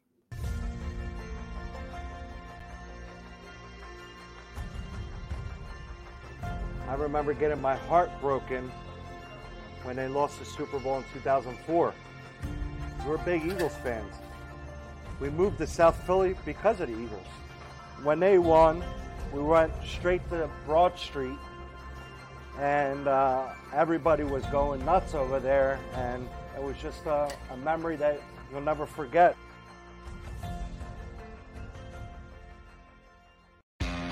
Go to get your game on. Go for the beers. Go for the cheers. Go for the hit and the hits. Go for the stakes and the stakes. Go to get your parlay on. Go to get your party on. Go for the scene. Go for the screens. Go for the gallery. Go for the win. Go to Ocean. Visit theoceanac.com to plan your visit. At Pond Lehocky, we've recovered billions of dollars for our clients, and we're confident we can do the same for you. With over 250 years of combined courtroom experience, we've helped over 100,000 injured clients obtain some of the largest settlements in Pennsylvania. One conversation is all it takes to help you and your family get back on track. If you've been injured in an accident, give Pond Lehocky a call.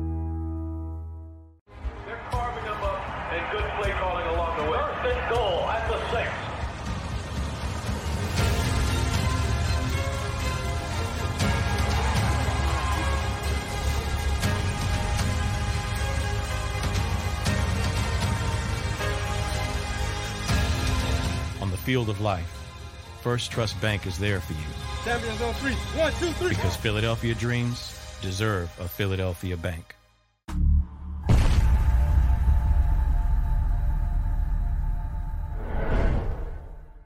We're here to show you a better way to spend your state income taxes and get the money to where it's needed to most to the thousands of qualified kids. What we like about Blocks is they really know where the need is. This program ensures that their dollars come 100% into these kids for their tuition assistance. If you are able, Blocks makes the EITC piece go very quickly and very smoothly. Turn your PA state tax liability into need-based scholarships and receive a 90% tax credit. Underdog Fantasy has a way for you to play alongside your favorite football team all season long with their fantasy pick'em game. You pick between 2 to 5 players, select whether they'll go higher or lower on one of their stats, then do what you usually do on a Sunday. Watch the games. You can win up to 20 times your money in a single game by going 5 for 5. It's a fantasy game, and the Sports Betting Show wants you to get involved. Go to UnderdogFantasy.com. When you sign up, use the promo code WIN, and Underdog will double your first deposit up to $100. That's UnderdogFantasy.com. Use the promo code WIN. Do you stream on a Roku, Fire Stick, Google TV, or Apple TV? Now you can watch 6ABC 24/7 with the 6ABC Philadelphia streaming app. For the big story on Action News, search 6ABC Philadelphia and start streaming today. EAGLES, Eagles.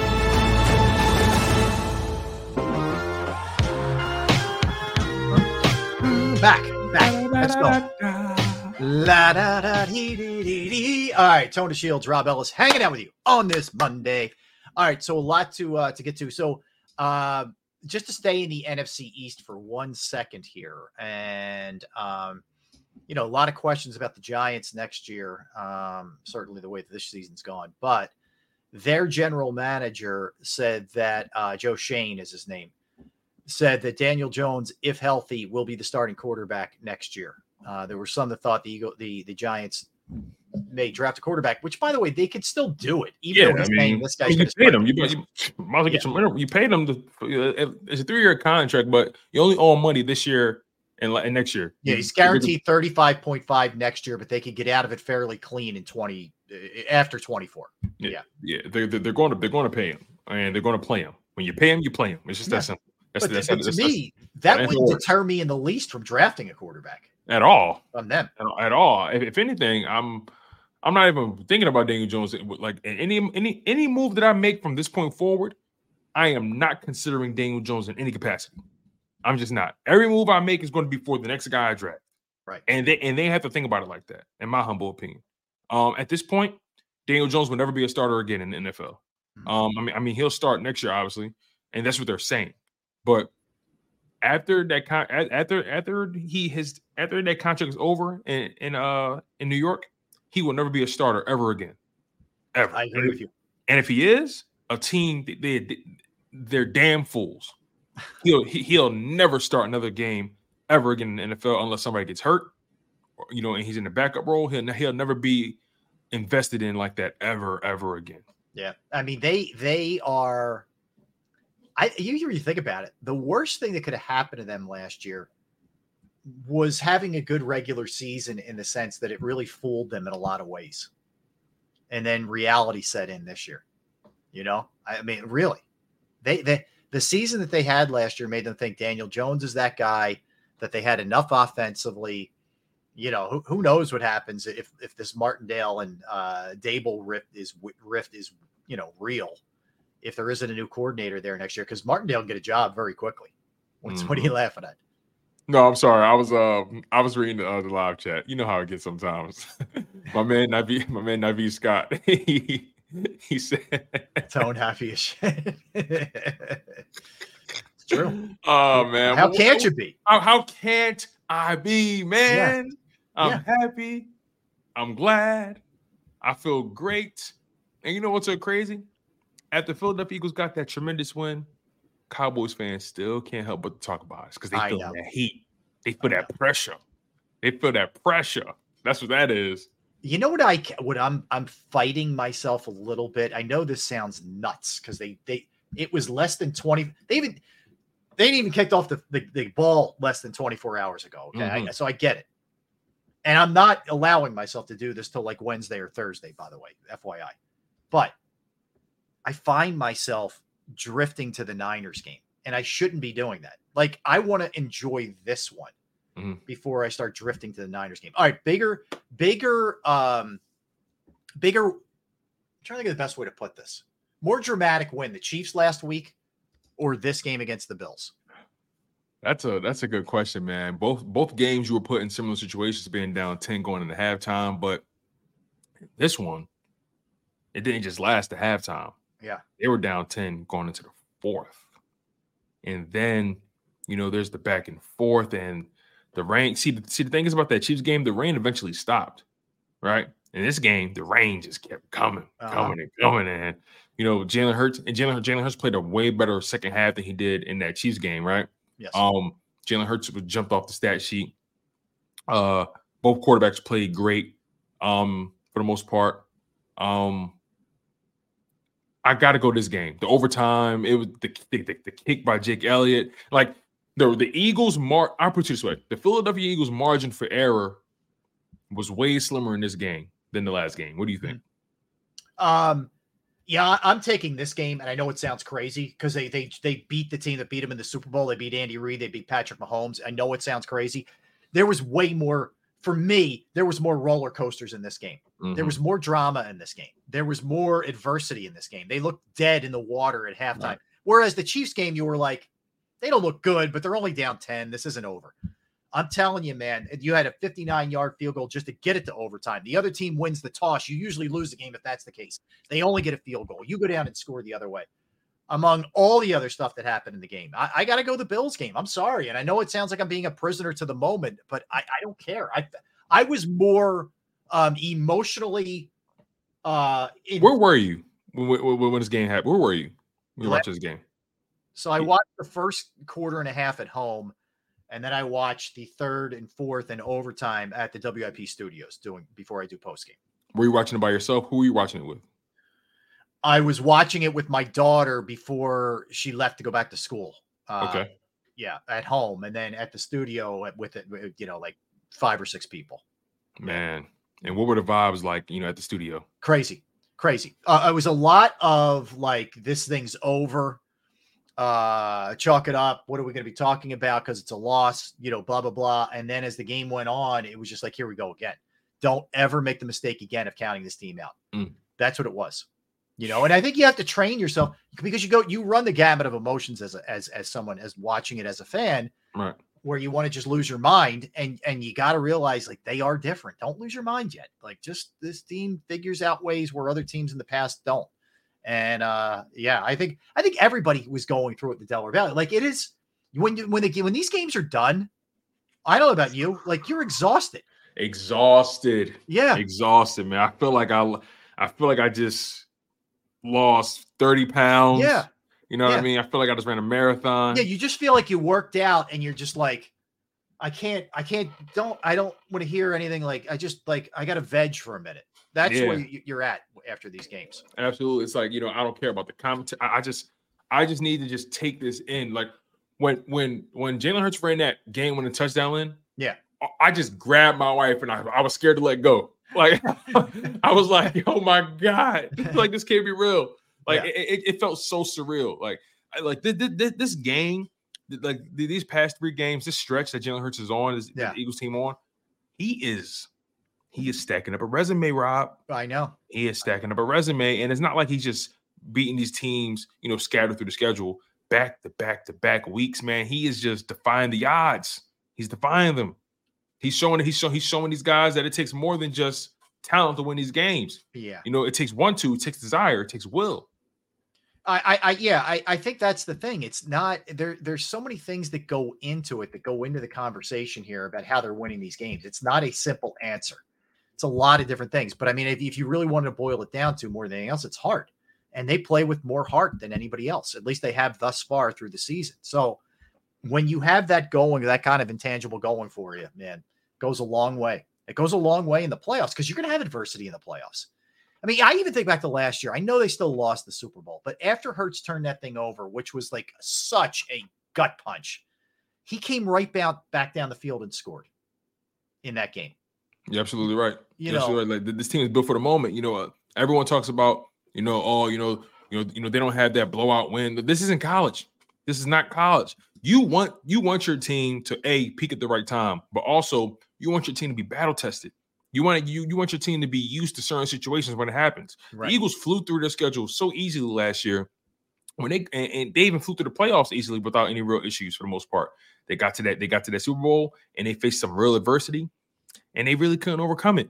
You know what I mean? They tried and they were dominating the game, but when they got punched back in the mouth, they couldn't really get a counter punch going. You know what I mean? Jalen Hurts did everything he could. He tied the game up. He gave them a chance. It's, what's so funny? Seeing how yesterday's game played out just makes me think time and time again, what if Jalen Hurts would have got that ball back? What if he would have got that ball back? You know what I mean? Yeah. Yes. Yeah. I think about it a lot too. I just think about the perfect bounce. It went right to Nick Bolton. Like it was just, yes, I do. I think about it. But you know what? I don't know. Here, let me try to go positive here. Don't know that they'd be quite as driven had they won that Super Bowl. Now, would I like the Super Bowl in my back pocket? Yes, of course I would trade that. But I think it's got these guys at a fever pitch here, doing whatever it takes to get wins this year and trying to get back there and not come up short. I'm willing to argue they would have been maybe equally driven, maybe a tad less, who knows? But the point is, I argue they would have been driven because of who their quarterback is. Yeah. You know what I mean? Like, yeah, I think I agree. He's only got 1 year. But I don't know that as big a leader as he is, does it filter as much to everybody on the team if they win one? I don't know. Maybe it does. We'll never know. Yeah. And also, you never know if they win it. Does Kelsey retire? It's so many things that you don't know. It's true.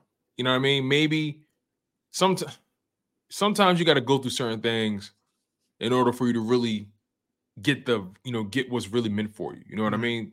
I'm a firm believer in, what's meant for you is meant for you, and nothing more, nothing less. So maybe they needed to experience that so this season could be that much more glorious. What do you think? Yeah, I look, I think so. I think adversity and quote unquote losses, and in some cases mistakes, you learn more from them than you do successes. I know I have. I've made the proper changes sometimes when I didn't succeed at something a lot more than I did if it went well. And maybe I didn't give all my full effort, but it still went well anyway. And I'll be fine if I just keep doing it this way. But no, you learn more when you don't make the basketball team that I really got to tighten my stuff up here, or whatever, for example. So yeah, very possible that they're playing at a different level. I think they're also doing some things that are hard to overcome. 2 new coordinators is not easy. It's not an easy thing you're dealing with here. Very true. And they're trying to do this thing on the fly. They've dealt with some more injuries, I think, this year than they did last year. Still knock on wood, they could be getting Goddard back soon. Hopefully the Lane Johnson thing isn't that bad. If that's the case, all things considered, they're in decent shape injury wise. There are teams with way worse setups than the Eagles. That's for sure. But they've dealt with some of it. Yeah. Look, through it all, they're 10-1. Yeah. They're 10-1 going through the adversity that they're going through. How many teams can go through what the Eagles have been going through and still manage to win the games, no matter how it may look to you? They still win the games. I'm pretty sure all those other teams that talk trash, or those fan bases rather, they would give anything to be where we are versus where they are. Yeah. Look, I'm telling you, any fan base would take our situation over their situation in terms of record, in terms of how they've been winning the games in a heartbeut, just so they can have those bragging rights. You know what I mean? Well, I think if anybody, let's be real about this. Let's just take. I'm going to exclude Mahomes. I don't mean Mahomes, but if you look at these teams, just the NFC, at least, no, right? just take the teams Eagles are playing in this stretch. Okay. Would you take Jalen Hurts or Dak Prescott? Right now, I'm taking Hurts, man. Right, you take Hurts all day. Are you taking Josh Allen or Jalen Hurts? I'm taking Jalen Hurts. I'm taking Hurts. Are you taking Jalen Hurts or Geno Smith? I'm taking Hurts, man. All right. Last but not least, are you taking Jalen Hurts or Brock Purdy?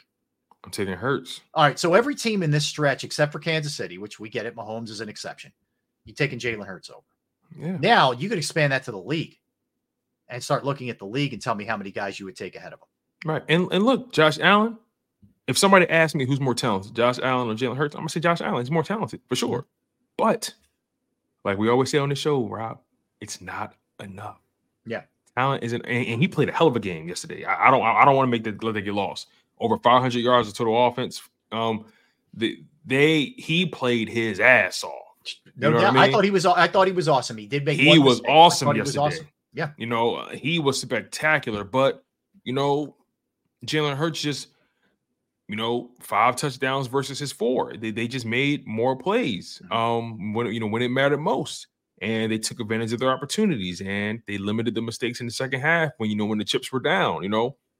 It's again, Josh Allen is one of the best quarterbacks in the NFL without question, but I'm rolling with Hurts because he just has this uncanny ability to win no matter what's going on. Yeah. No matter what's going on. Right. I roll with that. I roll with winners. And look, he's got to win Super Bowls or Super Bowl. He has to win a Super Bowl. He has to validate all of this stuff. All the stuff we're talking is fun. Conversation, yeah. But you got to win. So what we're going off of right now is a guy who's in his second full year as a starter. It's hard to third full year as a starter. Third full year, yeah. It's you forget how young he is. So it doesn't always happen overnight for these guys. So yes, does he have to win championships to be put in like the upper echelon guys? Of course. But we're going off of what we've seen so far. And as a starter, he got his team to the playoffs in the first year. He got him to the Super Bowl in the second year, and we don't know yet what's happened in the second year. He was a runner-up MVP last year. He's the leader in the clubhouse right now for the MVP this year. So he's on that right trajectory right now. He's only 25. It's ridiculous. He's only 25 years old. Which means there's plenty of room to get better. Most athletes, most quarterbacks will tell you 28, 29 is the sweet spot. Absolutely. That's when they hit it. When everything is clicking, everything's slowing down. They're seeing things differently than they saw when they were younger. Yeah, they may not have the pure athleticism that they had, just father time, whatever, but they're better. They're able to go through progressions better, all those kind of things. And he's not even really there yet if you look at that timeline. I couldn't agree with you more. I think he can definitely improve on picking up the blitzes. But I also think coaches have to do a better job of creating situations or creating blitz beaters, in terms of the pass concept, so on and so forth. But regardless, though, Jalen Hurts is trending in the right direction. And, a lot of people say, well, he's not really playing as good as he was last year. And I would say, I don't know if I fully agree with that because I understand things looked easier last year, right? But they're still winning and they're doing it against stiffer competition. I think he's playing better this year.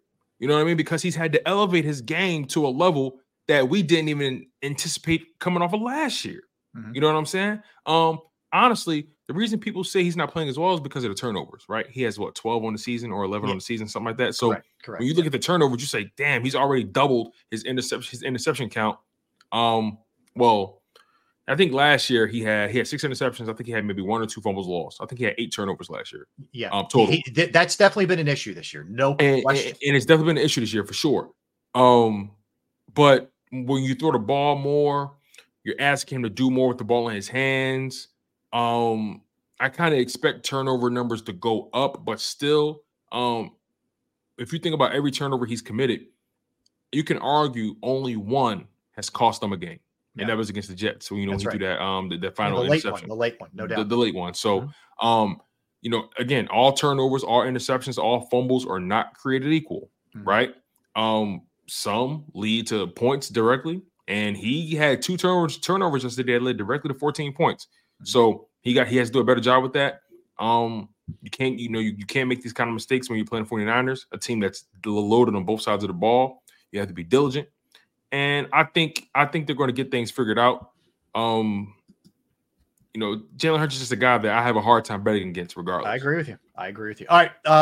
We're out of time. That was fun, man. That was fun. Look, we keep it rolling. We're going to keep it rolling because this is going to be an insane week. We're going to keep going with what just happened against the Bills and start to look ahead to the 49ers and everything that's gone down since that game last January. And it has been crazy, to say the least. So we'll dig through all the storylines, everything that's happening, a lot of injury updates we're going to give you, but it's going to be a really fun Eagles week, and you don't want to miss a minute of what's going on here. So I want to thank everybody in the chat, everybody streaming, everybody listening. Tone, great job. Double dip here, both producing and co-hosting.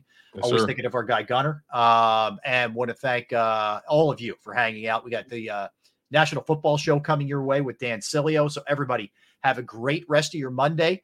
Looking forward to hanging out with you guys tomorrow. Same time, same channel. Thanks. Have a great rest of your Monday.